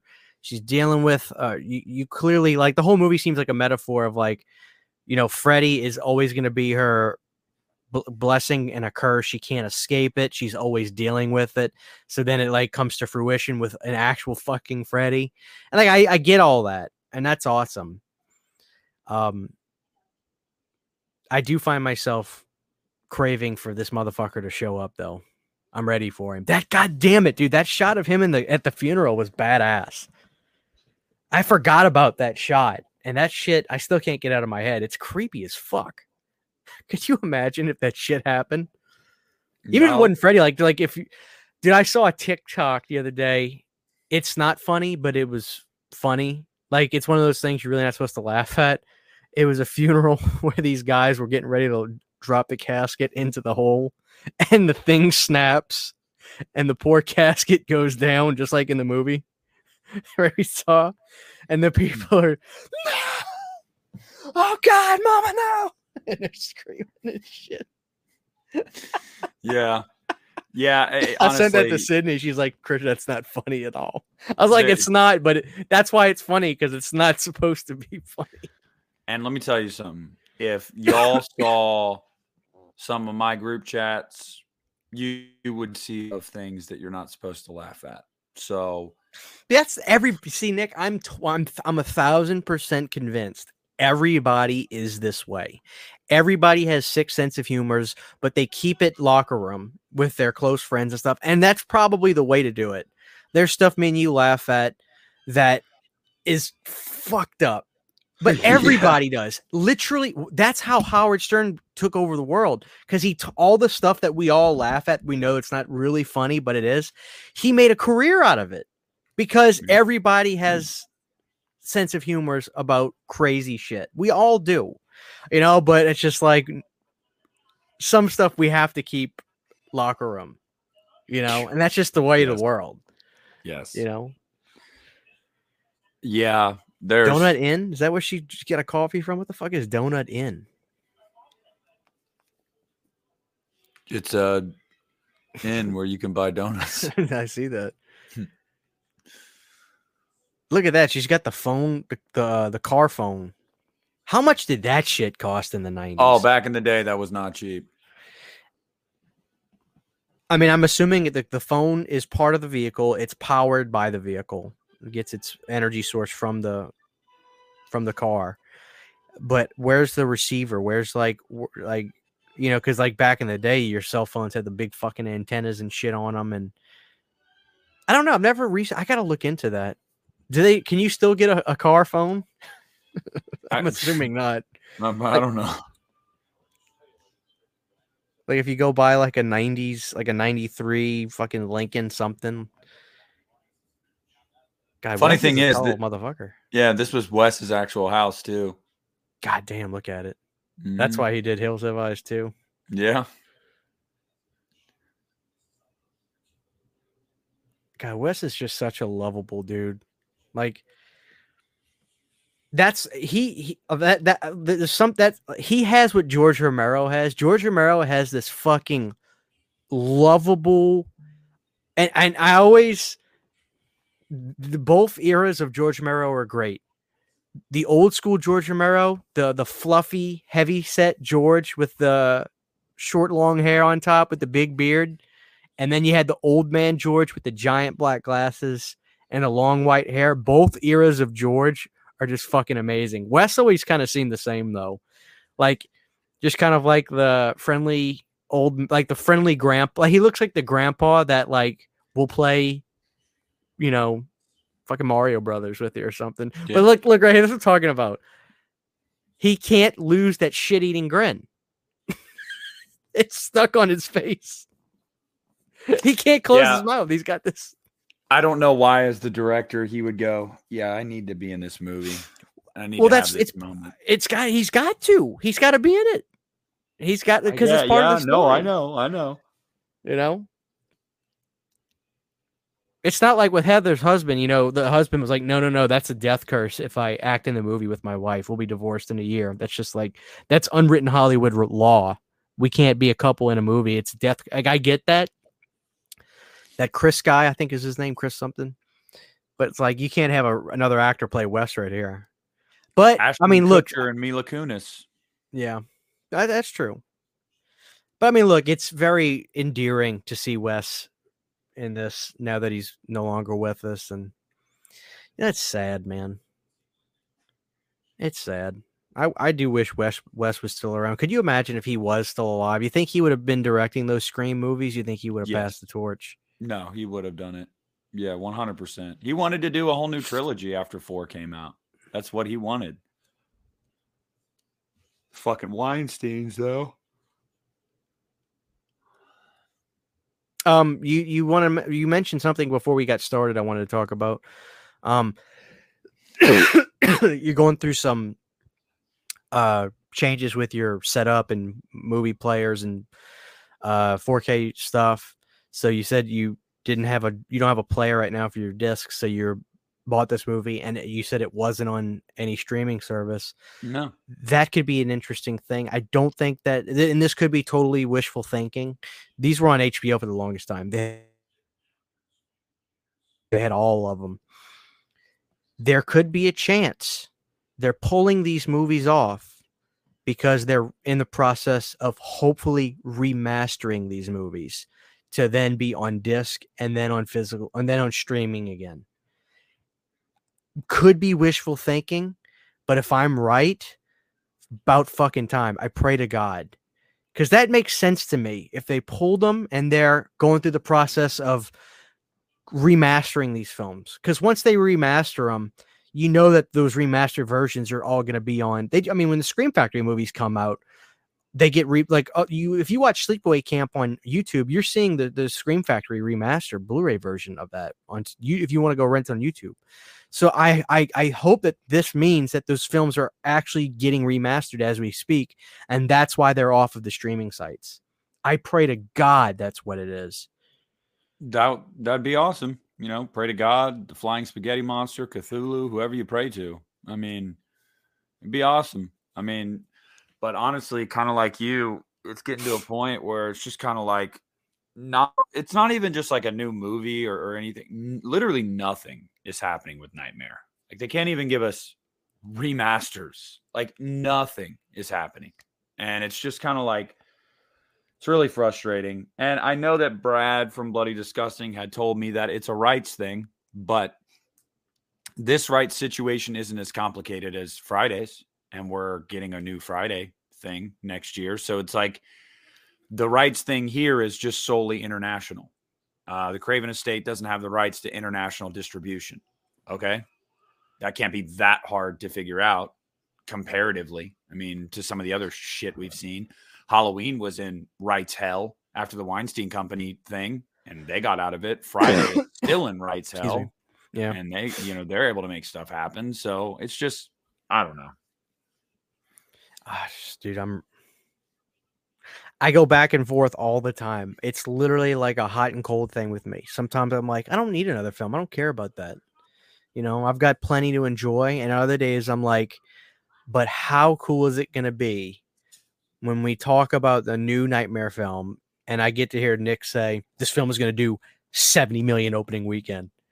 And I say, that's a little high, Nick. I think you're wrong. And then sure enough, the film does fucking 70 million or 70. Because as a big fan of these movies, it would be the coolest feeling in the world to see Freddy not only come back, but whip everybody's ass again in the box office. I would take a lot of pride just as a fan in that.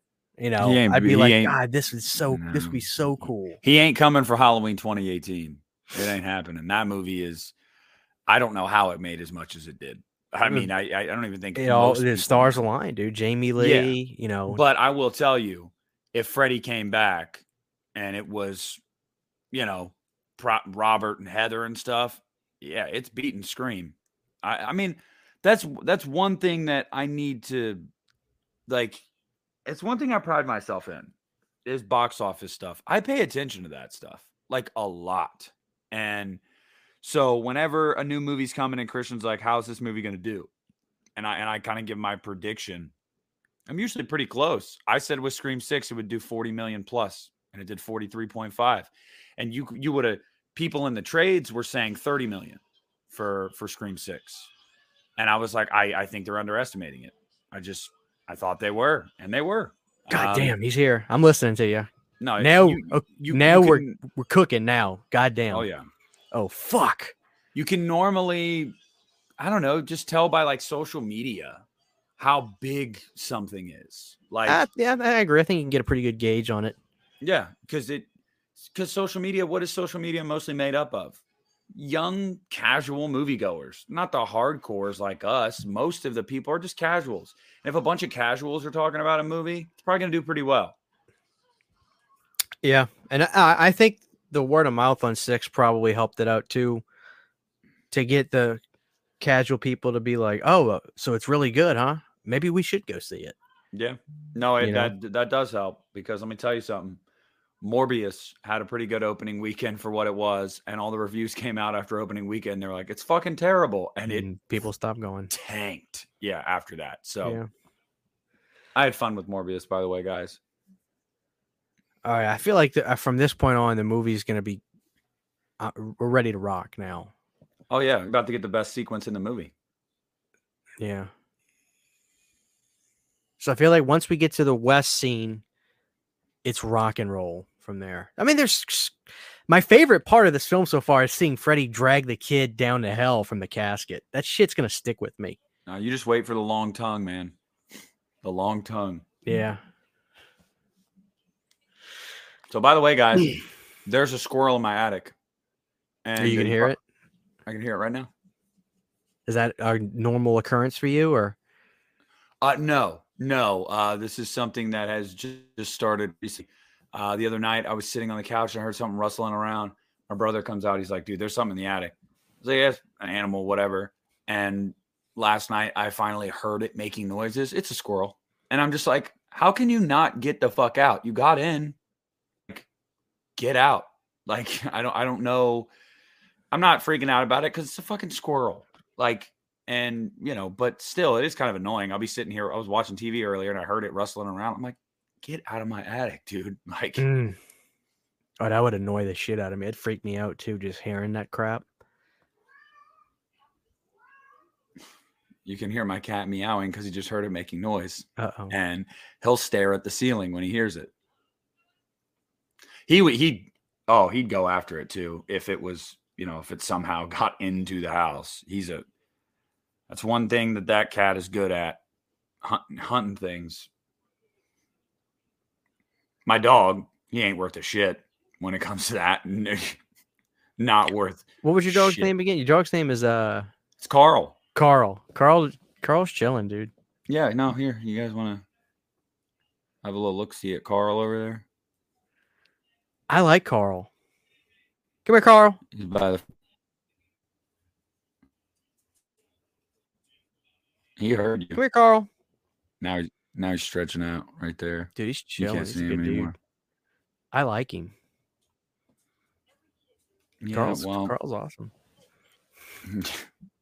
Big money Carl. Everybody likes Carl. Now he's just staring at me because I've been saying his name. He's like, what? What's happening? I've always told Sydney, we had 3 dogs. We just lost the one a while back. And I liked having 3 dogs. Sometimes it's a bit much to deal with, but Sydney was like, do you ever want to get another dog? Are you fine with what we got now with Chevy and Owen? I'm like, I'm fine, but I was like, I've always wanted a cat. I've never owned a cat. And she's like, oh, we can't have a cat in the house. The dogs will kill it. And I'm looking at you. You've got a cat and a dog right now. Is it just a matter of acclimation, or is it certain breeds that are good with cats and dogs? Like, what's the That's Kylo, and he is practically a dog. Him and Carl are like best friends. They hang out. Last night, they do this all the time, but last night, they're both laying on the floor, heads touching. Kylo's on his back, Carl's on his back, and they're touching heads, and they'll lick each other. And it's not even like breed of dog. I don't think it's about, Kylo. We got him as a kitten. So he was introduced to Carl as a baby. So like that's why they've become like butt buddies, because like he's known him his entire life. And so it's just kind of like, but like my brother's cat, KK, the one that is right there, she does not like the dog. She is not a dog cat, but that's because she's never, been around dogs until she was around mine. So Right. it's really just about that. If you get a kitten, I think that's what you need to do. Get a kitten so the cat will be comfortable with the dog, and it'll be brought up around the dog, so the cat won't be afraid of the dog. The trick will just that's be, an idea. yeah, the trick will just be getting your dogs to understand, like, hey, this is a new animal. But Carl understood. He didn't mess with him. See, I love the idea of having a cat because Sydney likes the kind of pets. First of all, that throw up that the kid did on Heather was fucking disgusting. Okay, and it was a dream, thank God. It was fucking nasty. It looked like shit. Like that's what it looked like. It didn't even look like throw up. It looked like the kid shit out of his mouth. I like I'm the kind of pet owner, and my Boston that passed away was the exact kind that I loved. I'm the kind of pet owner. I love to have my pet in the room with me, but I don't have to be touching them. They can be sitting next to me, and I dig that. Sydney loves the attached to the hip type. Oh, so no. Chevy and Owen, she has to have them laying on her lap, leaning up against her sides. She loves all that, and that's what Chevy and Owen are like. And my dog that passed was like he'd come in the room, he'd see me, he'd sit down and chill. I'd get up, I'd go over, and when I needed to go get something, I'd give him a little pet or something. That's my type, and I figure cats are like that too. They are. Depending, but like Carl's the same way. He likes to be like, if I'm sitting on the couch, he's on the floor, on the rug. Like, he just likes to be near me. But unless I call to him, he won't just jump up on the couch. Like, he will not do it. Like, you have to call him because he understands, like, I'm a dog, like I will be near you, but I don't have to be up your butt. Zeke got boundaries. Yeah, he does. Zeke, however, is the most annoying cat in the world because of how needy he is. He won't get on you. Like if you bring him on you, he'll lay down on you, but he always has to be right next to you. Like how many episodes of the podcast, guys, go back and watch. You'll see right here on this cushion right next to me, 5 minutes into recording, he jumps up, lays right there. And he's like, but he's cool. Zeke is, he's a wild one though, man. He likes to go outside and just roll around. He doesn't try to run away. He just wants to go roll in the grass. And today I got home from work. I felt so bad, man. I opened the door and Carl's right there. And I close the door behind me and the door like stops and I turn. Zeke tried to run out right after I opened the door, tried to run out and the door and the frame hit his head. Oh, God. Yeah. So then I look at him on the ground and he's like, shaking his head like over and over. And I'm like, dude, did I just give you brain damage? But don't try to run outside. He heard me saying his name. He's right there. He's literally a dog. He'll run up and down the hallway with me. Like if I run to one end, he'll follow me. Run to the other end, he'll follow. He's literally a dog. I'll be damned. Yeah, I'm gonna talk to Sydney about that. Cause I like the idea of having a cat. That could be like my pet. They're chill. Owen's my pet, but yeah, I want a church kind of cat, but I looked into those British short hair cats, dude. If you want to buy one, they're fucking expensive. I mean, we got Kylo online, just like people that, their cat had a litter of kittens and they couldn't keep them and they were just giving them away. And, yeah. Yeah. That happens all the time because let me tell you something, cats, they like to fuck. So they have a lot of babies. Oh, I believe it. Oh man, it's y'all crazy. Have gotten some really different content tonight from us. Yeah, it's so jarring seeing the level of care and professionalism in this movie compared to like Jason Goes to Hell.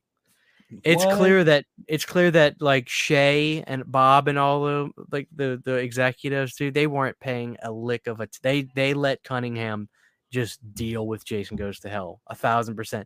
I almost bet money Shay didn't even look at a daily for Jason Goes to Hell. You know, like he was just like, whatever, Sean, you're in charge, do your thing. It's just so crazy. Like to me, it's like, and look, I like Jason Costell, don't get me wrong, but to me, it's just so clear. Like this movie is just like, this is an actual legitimate film. I would show any person. I wouldn't show Jason Goes to Hell to just any person, because then they would say, this is the kind of shit you watch. But I would show them. I would show anybody on the planet New Nightmare and not be worried of judgment. You know what I mean? Like, it's night and fucking day. Yeah, because New Nightmare is a film. You know, like it takes itself seriously. Yeah. Every aspect of it is so professional and well done. And, you know, Jason Goes to Hell is it's like, something. It's crack cocaine, meth. It's got a great opening. Seeing his big fat toad head Jason thing just hit the ground because somebody just takes the head off camera. See hearts get eaten. That's a show for another day, folks. Jason Slug. Yeah. Yeah, I'm surprised you haven't asked us to do Jason Goes to Hell yet, because you don't really like it, so I never wanted to subject you to it. We did Resurrection. What are you talking about? We had fun with Resurrection, though. Yeah, and maybe watching Jason Goes to Hell with somebody that likes it could kind of educate me on some things and maybe make me appreciate it a little bit more. I've watched it literally 2 times in my life. Dude, I've watched it 200 times in my life. I just, like, that's the one, dude. It's never fucking, Jason Goes to Hell is never boring. It's just every scene, even with no Jason, it's fucking hysterical to me. Like, I've been meaning to make a YouTube video about this, dude. I want to make a YouTube video called Making Voorhees Burgers, and I'm going to get the ground meat and I'm going to shape it. Like, I'm going to do it. I'm sick of, oh, here we go. Here's a great shot of Freddy. Hold on. God, green fedora. Oh, fuck yeah. Dude, he's a fucking monster. Oh, so we're going to recreate the opening scene right here. I remember. Christian, one of my employees just sent a meme in the group chat. It's a bumper sticker that says, "Sorry I'm late. I was at home. I just didn't want to come." Jesus Christ. Oh, come on, let's see that girl on the roof. God, Freddy looks killer in this movie. I disagree with Brandon still to this day. Part 2 is the best look, without question. But this is up there. Brandon asked me, he's like, "I like Scream 6, Nick. What does that say about me?" I'm like, "That you have taste." Yeah, I remember that. Yeah, like, did you expect to not like it? What he expected was Stu. That's what he expected. I think a lot of people might. We got to get off. We got to get off that, man. I want it to. I really want it to. They're not going to do it. It's a pipe too dream, on. Yeah, it's too on the nose. They're not going to do it. God damn! Look at this shit. I don't think this is as good. Well, I don't know. Actually, I think this is aging really well to me. Yes, in some ways it is better than Tina, but I think just the impact of seeing it for the first time with Tina, I think that's why I take Tina. Yeah, like, but you're seeing Freddy up there with her in this one. Yeah. God damn. Yeah, and Freddy's wearing a fucking jacket, bro. That trench coat is awesome. What a these hell nurses, of a look. These nurses keep getting assaulted. Right now, see, the movie's kicking ass now. Like I'm digging this, and I really, really love this. Freddy looks like he could stand toe to toe with the best of them. Dude, honestly, I was talking about this the other day, and shout out to the guy on that I sent Christian the comment. Shout out to the guy on my live stream that I did with Justin, where we just like pitted each sequel from the big 3 against each other. I did that a couple years ago too. He's like, glad to see more YouTubers ripping off Dave McRae. Let me just say, we've had Dave on the show. I've subscribed to Dave for a while, but spoiler alert, I really don't watch many YouTube videos. Like I just don't do it. So I don't know what he's been doing, but everybody has done a video like that. I just had never done one. So I thought, oh, let's do it. But yeah, dude, I did video, those years ago. I milked those. I did episodes for those too. It was fun, and it was like 2018 too when I did them. Yeah, we'd never done it, and everybody's done it. But anyway, the reason I bring it up is because in that I'm getting to a point, and this is going to be blasphemous to some people, but I don't give a shit. I think I might like Dream Master better than Dream Warriors. I might. Like I really might. It's hard to argue it because there's certain things peripherally, but very important to me. Like the soundtrack for Dream Master is, in my opinion, possibly the best music from the motion picture soundtrack I've ever heard. Yeah, it's great.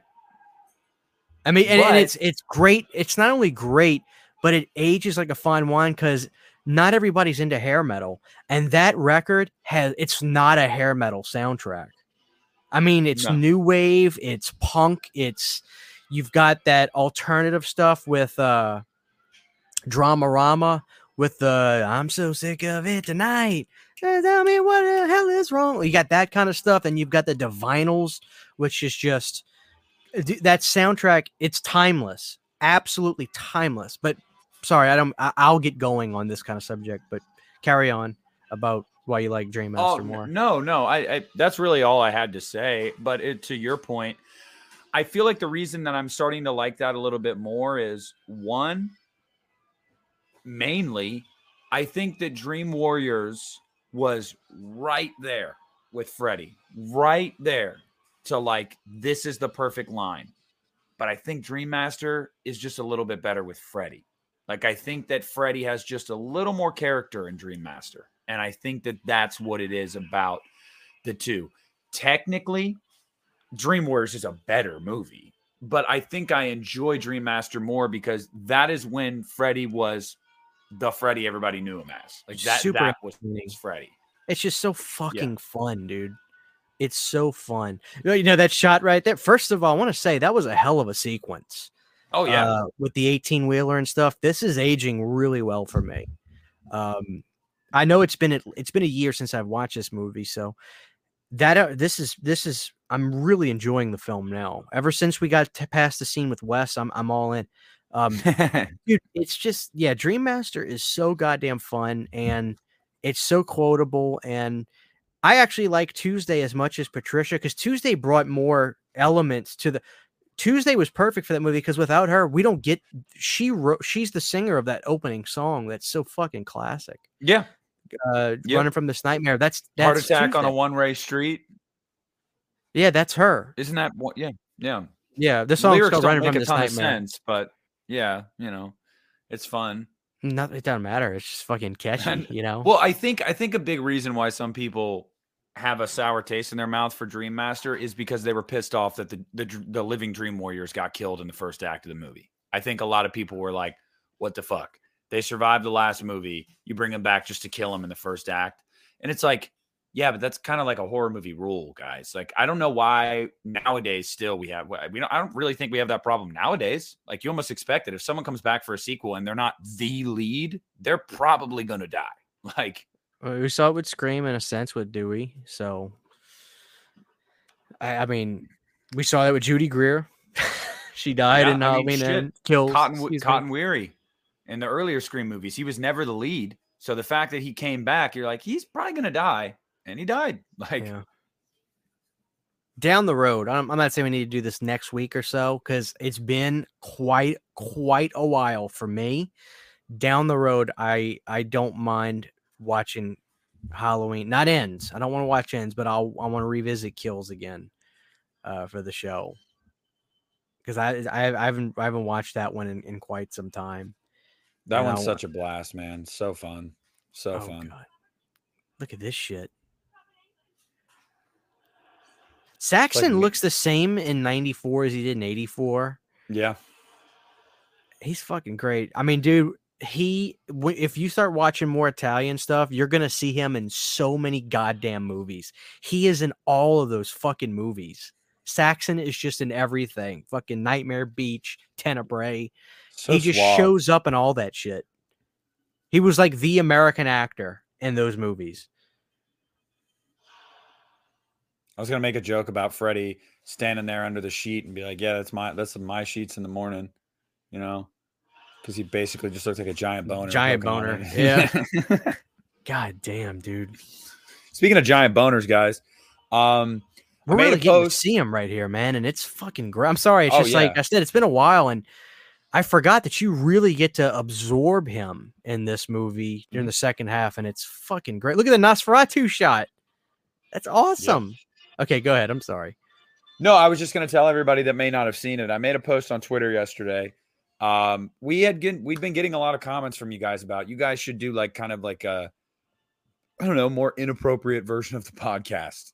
Get into personal stories. That. Yeah, I know. And I had been messaged about it. We'd seen comments when we did live streams, and I ran it by Christian, and he was like, "Yeah, screw it." So we are going to do it. Because we already have our own channels and jobs and, you know, other things going on in life. It's not going to be like the podcast where it's going to be every week. It's going to be once a month because we're going to have to add an extra recording now on our schedule. And what we'll probably end up doing is like do an episode. And then once we wrap the weekly episode, we'll probably record that episode. It won't be as long as these ones. These are probably more like 30-minute to an hour type things, but they're going to be live streams, so you guys can ask whatever off the wall, not safe for work questions in those live streams. But here's the kicker. You have to be a patron of Christian or I. You have to. Like, we're not going to put this stuff on YouTube because we're going to talk about anything. So like, we don't want never mind. I'm not even going to say it. I mean, you got, when I say that, I'm not kidding, guys. Like, we're going to talk about anything. Like, so just understand, you got to be a patron, but you'll be able to be a part of it, and you'll be able to ask whatever and find out a lot of shit that you may want to know. So I'll talk about it, dude. I'll talk about my worst breakup where I fucking almost chopped the whole tree down out of anger, and I'll go into all that shit. Yeah, I don't give a fuck. I'm excited to do it. So we're going to start it next month in April, since it's literally the end of March right now. So there will be an episode of it. The idea of calling it You Need It After Dark. So I think that's just what we're going to call it. But again, it's not going to be something you're going to be able to get on the main feed. You won't be able to get it on Spotify, Apple Podcasts, none of that. You will have to be a patron of ours. We both have tiers, I think, on Patreon for $1. And believe me, I get it. Like, you know, money is tight for me most of the time, but $1 ain't bad. And $1 is $1. Yeah, it's $1, and you'll get an extra You Need episode every month on top of already getting early access to the weekly episodes if you're a patron and other things. So yeah, I mean, it's worth it. So if you guys want to do that, head over to Planet CHH. Or actually, I think he's Christian Hannah Horror still on Patreon, or I updated the Lost River Drive-In. I updated it. I am a patron of Christian's, but I rarely ever use Patreon, especially because a lot of the times, you know, he posts the episodes early and then I share the link on mine and post it early. Right. But I've already listened to the episode. So because we recorded it. So yeah, but it's $1. And if the only thing you're getting out of it is an extra episode of the podcast every month for $1, I think that's pretty good. It's a killer deal. Yeah, it's gonna be fun. I'm down with the idea. I'm down with the idea for sure. Man, that's seeing Freddy in this movie now. It's just here's the thing, though, Christian. How many sleeping pills does this bitch need? She's gonna die. She's gonna. It's almost like she's trying to. Yeah. Are those sleeping pills or those uppers she's taking right now? She's right. Yep. She's trying to. I love this transition though. Coming up right here. Yeah, this is where Wes like knew how to be artsy, if you will. Not in a facetious way, like in a good way. Like this is where the filmmaker really came out. Exactly. Yep. Like this shit is so cool. That's so cool. Like, who didn't want to do that when they were a kid too? You know, like you build a fort or something and you wanted it to be like fucking endless. But when she's about to come out of this mouth, It's awesome. And the fact that they dude. built this set and stuff was just so freaking cool. Yeah. God damn. Look at that goddamn mouth, dude. Oh my God. That's fucking crazy. All right, CGI is a little shitty, but it's 94. You can't, Yeah, limitations, man. You can only do so much. I love the water. Reminds me of Dream Child. I love that kind of shit. Gothic stuff and like fucking just water. Like, look at this. Where is this?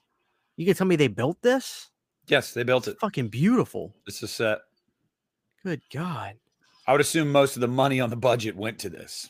Like, seriously. Okay, so yeah, I feel like this was the set that we saw in the beginning of the movie, and they double meted. No, that's what I was saying at the beginning. Is I wonder if they just repurposed it. They had to have. Yeah, and we saw the outside of this in the beginning of the movie. Like, it's a double meta. That's fucking killer. I don't know why I never really thought about that till just now. That I'm gonna give extra points for that. That's cool, because now she's on the set of the movie that she was dreaming. Like, God, it's even deeper than that because that was a dream. It's like, Jesus Christ, dude. This is like the ripple effect times 1,000. God damn. She looks good with that wet hair too. God, she's pretty in this movie. Yeah. I'm sorry, guys. I loved me. Young man. I loved me some Jamie Lee Curtis. Don't get me wrong, but I never was like attracted to Jamie Lee. But Heather in this movie, she could get it. She's foxy, dude. Yeah.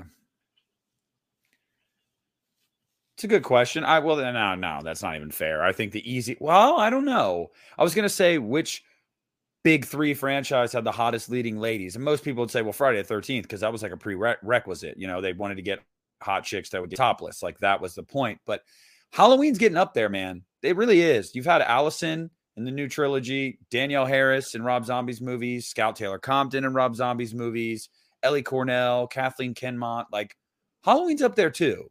I Nightmare has some, some lookers too. I would probably still give the edge to Friday just because like you literally were not going to land a Friday the 13th role as a female unless you were one, willing to show your boobs, or two, very attractive.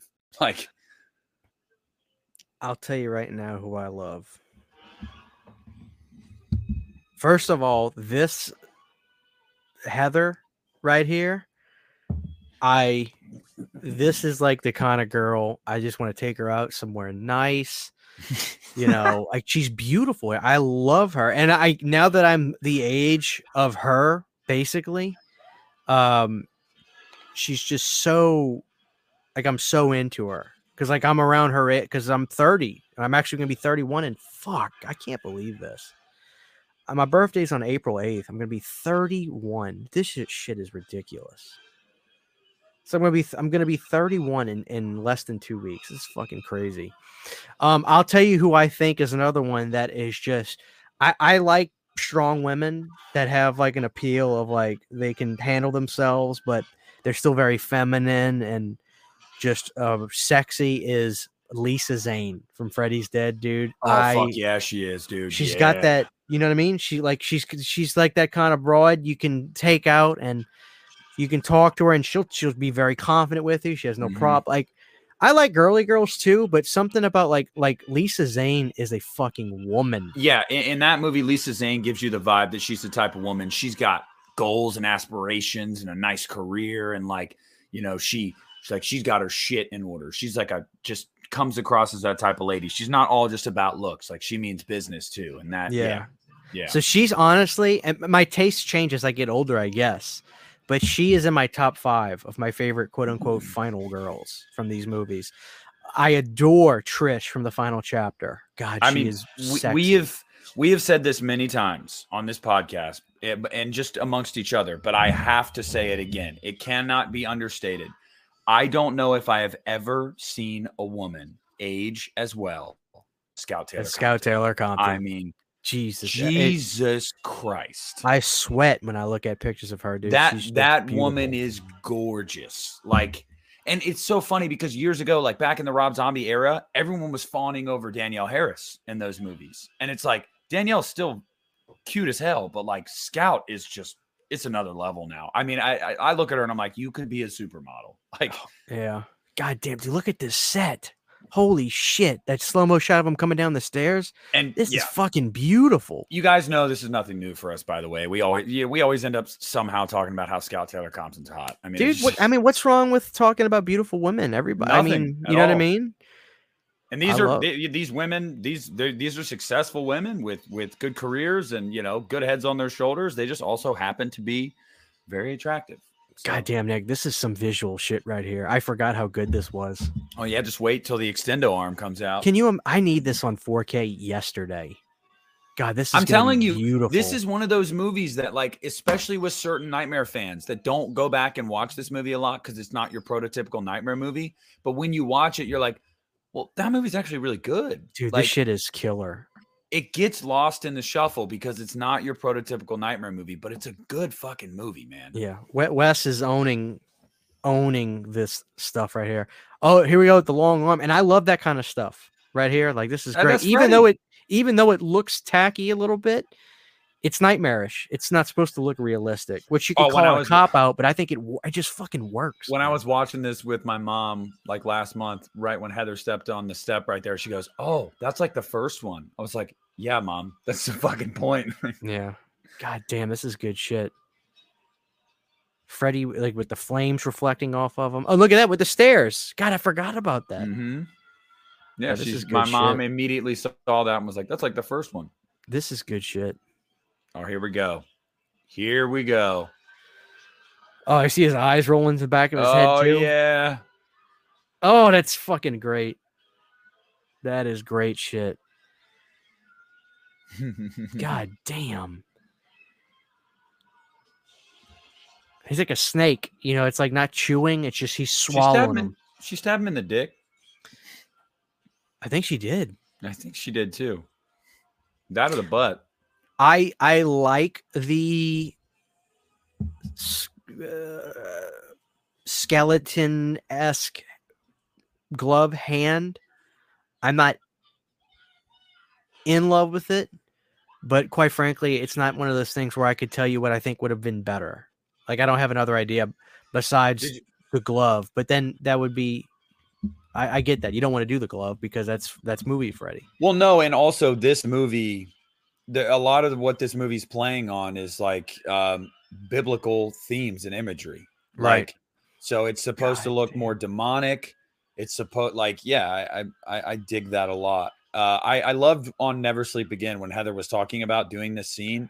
And she was like, this scene was like the worst because I had to have this long tongue appliance wrapped around my face and every man on set couldn't stop making jokes about it because,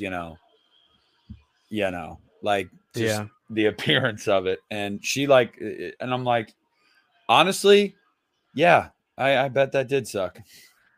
God, this whole stuff is fucking beautiful though. I can't believe how good it looks. Oh, he's like Abby now in Saw 2. Yeah, he's got a snake tongue. Yep. It's such a great look of Freddy. I see how people can really dig it too, and I like it. He's mean. Oh, the devil horn Freddy. Here we go. Fuck yeah, dude. Mm-hmm. God damn. This set is something else. I swear to God, it is something else. Christian, I'm thinking about when we look at certain effects and we talk about certain movies and franchises.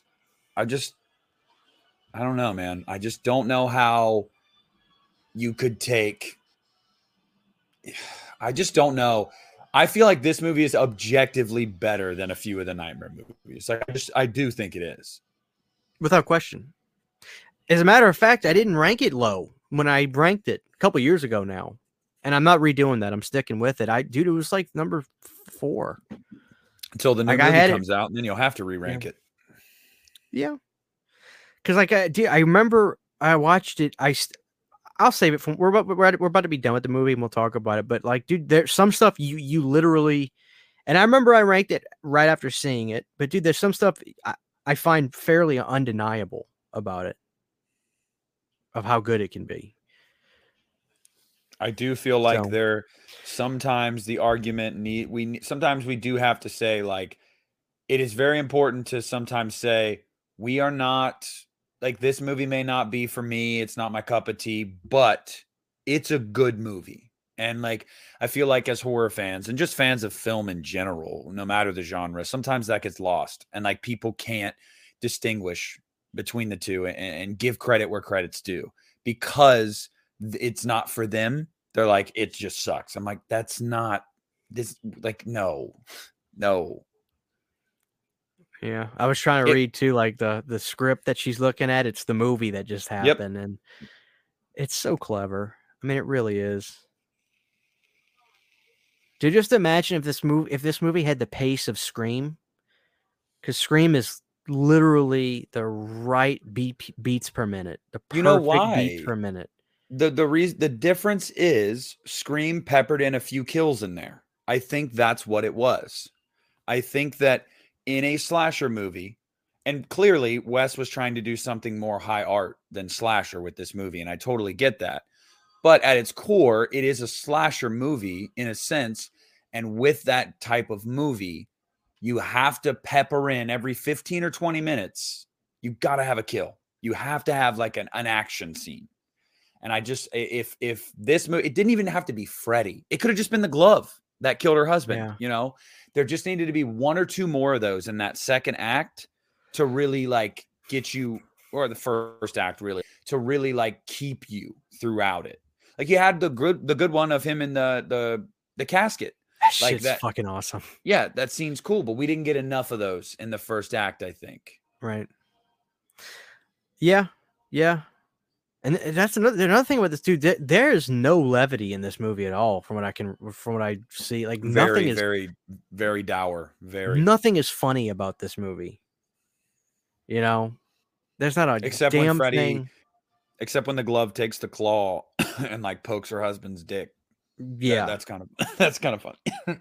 Like I feel like even in the first one, there were things that I could imagine the audience chuckling at, like when Glenn falls asleep and Nancy goes, "Glenn, you bastard, you fell asleep." Like people are like, "Oh, he fell asleep." Like I could see people laughing at that. This one is just like just a straight, solid, dark shade of gray, and I don't know if that's a good thing or not. I like touches of levity every now and again, but this movie doesn't have that at all. Yeah, but I think the mark of a lot of these like truly iconic franchises is at some point, especially when you've been going so long, you have to have a movie like that. That is kind of a change of pace. That like Halloween 6 is one of those movies. Yeah, there's not a lot of jokiness. That. Yeah, it's dark. Well, yeah, it is dark. I mean, I guess you could laugh at the fucking. I laugh and I laugh at the stepdad or the dad simply because he's just a fucking asshole, but it's not funny. It's not, like, yeah. It is, but funny. It isn't. Yeah. So bastard ears. And then like that's the best line. I know. Dude, his delivery. You have little bastard ears. Why don't you just give her all her goddamn money? Oh shit! I love when he comes home drunk and he's like, "Deborah, I'm home," and he's like looking around. He's like, "God damn it, she actually left." Like he didn't think she would. Yeah. Oh man, well, yeah. Guys, I mean, all right, Christian. Out of 5 stars, I mean, what would you give New Nightmare? I'm gonna give it. I'll tell you, I'm going 4. I'm going 4 stars. I was gonna say I was gonna go 3.5. But I think the second half of this movie is so goddamn good. Like once we get to the scene of Wes Craven giving Nancy the lines where he's got his little shit-eating grin and he's, once we get to that point, it is fucking awesome. So goddamn good. Visually, it's way quicker.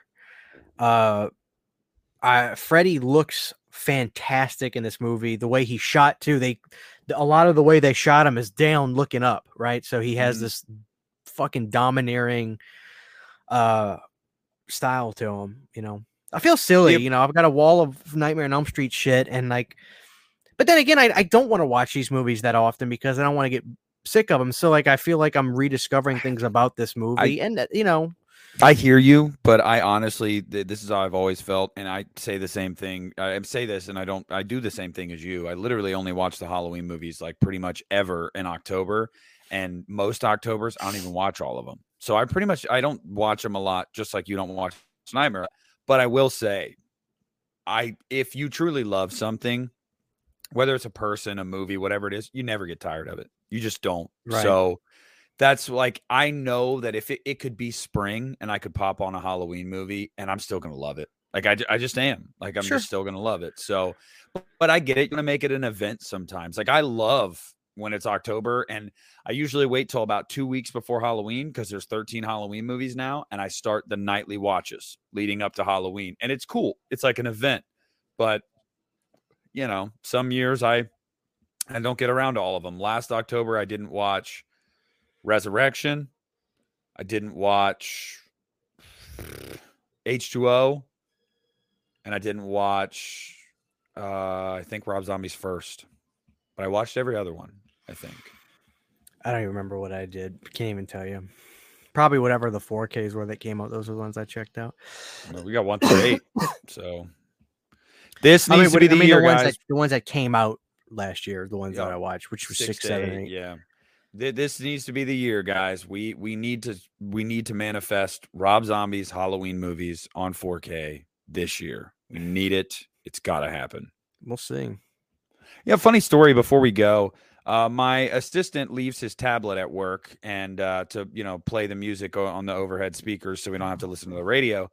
And I sent Christian a picture like 2 weeks ago. I was playing the Devil's Rejects soundtrack because it's a great soundtrack. I mean, it's phenomenal. I mean, I love that soundtrack. And he saw it on the search history, and he said to me the other day, he's like, "Yeah, so I saw like the Devil's Rejects like soundtrack on my search history, and like I just clicked on it just out of curiosity." He's like, "It's a really good soundtrack. It has like a bunch of really good songs on it." I'm like, "Yeah, Rob Zombie loves 70s music, so like he just like peppers it all throughout his movies." He was like, when I saw the track listings, I was like, I think I need to watch this movie. And I was like, you should watch it. But I did not tell him to watch House of 1,000 Corpses first. And some of you guys might go, what the fuck? Because I agree. House of 1,000 Corpses is better than Devil's Rejects. I prefer to Devil's Rejects. But I do think Devil's Rejects can stand alone. And I think Rob did that on purpose. I really, really do. I think that Rob's intention was, you don't have to see that music video movie I made, years ago. You can just watch this, understanding from the beginning, this is a really fucked up family. And yeah, so hopefully he likes it. I'll let you guys know what he thinks after he watches it. He watched Cannibal Holocaust and he said it sucked. So he's an idiot. Yeah, I know. I'm glad I picked this. This was fun. Man, I'm going to be thinking about that I don't know what you call it, a cave scene or whatever that whole thing is. That shit was beautiful. That's hell, bro. That hell. Was fucking awesome. That was so cool. Having a big screen in here now where I can really digest everything on the image too is just, God, it's killer shit. Killer shit. I'm going to go 4 stars. Go 4 stars. Getting 4 from me too, guys. Yeah, I think that this movie's aging well. It's just, I just find the first 45% just a little slow. But there's still scenes in there that I like. I mean, I love that talk show scene. Hysterical. Oh yeah. I love seeing Freddy in there and stuff. And there we go, guys. That was Wes Craven's New Nightmare. I felt it was right to do this because of Scream and meta stuff and all that kind of stuff. This movie, it felt right. So I'm glad we did New Nightmare. Christian doesn't know this, guys, but here in the next 3 weeks, one of our next 3 episodes is going to have to be Evil Dead related, with Evil Dead Rise now 3 weeks away. So don't know if that'll be a watch along with one of the movies. I don't know what it'll be, but over Yeah, these it's next fine. 3 weeks, we're gonna do. And if Christian has his way, it'll be Army of Darkness watch along, which I'm cool with. But yeah, we'll throw some Evil Dead in there, and like I said, this month we'll do the first episode of the patron exclusive extension of the podcast, and it should be cool. We're closing in on 100 episodes. We will be at 100 episodes in like within 2 months, which is wild. Episode 100. We still have some ideas off of each other. We're pretty sure that we want episode 100 to have Lee and Piz on it. What the subject matter will be, who the fuck knows? But it'll be a big deal. It'll be a big episode. You got to go all out for 100 episodes. Like you literally have to. So Yeah, that'll be fun. And I want to do a thing too. I'm gonna set up an email if people want to, like in the beginning of the episode, if people want to do like a if they want to be like, congratulations on 100 episodes, love the podcast or whatever, we could set up an email where people can send us little clips and we can put it. I can make a compilation that we can play in the beginning of the podcast. That'd be fun. Nice little momentum. yeah, So I could set that up. yeah, absolutely. What was this? 92, 93? This is 93. 93. Okay, cool. Wow, 93. We should Mhm. hit it this summer then. If not We'll hit before it. that. We'll hit it in May. Wow. End of May. I'll be a son of a bitch. Yeah. All right, guys. Well, listen, 4 stars for New Nightmare. I'd like to know what the criticisms are for people that don't like it. I think that this film is fucking beautiful at that final scene. I think it's some of the best the series has to offer visually. I think that Freddy was shot so well. I really noticed this time the way they shot him from the ground up, made him look like a fucking monster, which is great. Oh yeah. Great movie, a great time. Just a little slow in the beginning, but there it is, guys. New Nightmare. Please let us know your story with this film. Did you get to see it in theaters? Has your opinion changed on it? Your thoughts on the look? All that good stuff. I think I titled this episode "The '90s Meta Piece," which I thought was clever, but honestly, it's really not. I'm sure that's not even a word I created, but it is the '90s meta piece. That's how I feel about it. So thank you guys for another week with us of the You Need a Horror podcast. Stick with us. We'll be back before you know it. If you're listening to this, have a great rest of your trip. Maybe you're at your destination now. And if you are, check your list and make sure you get all your groceries that you needed. And we love you. Yes. And we'll see you guys next time.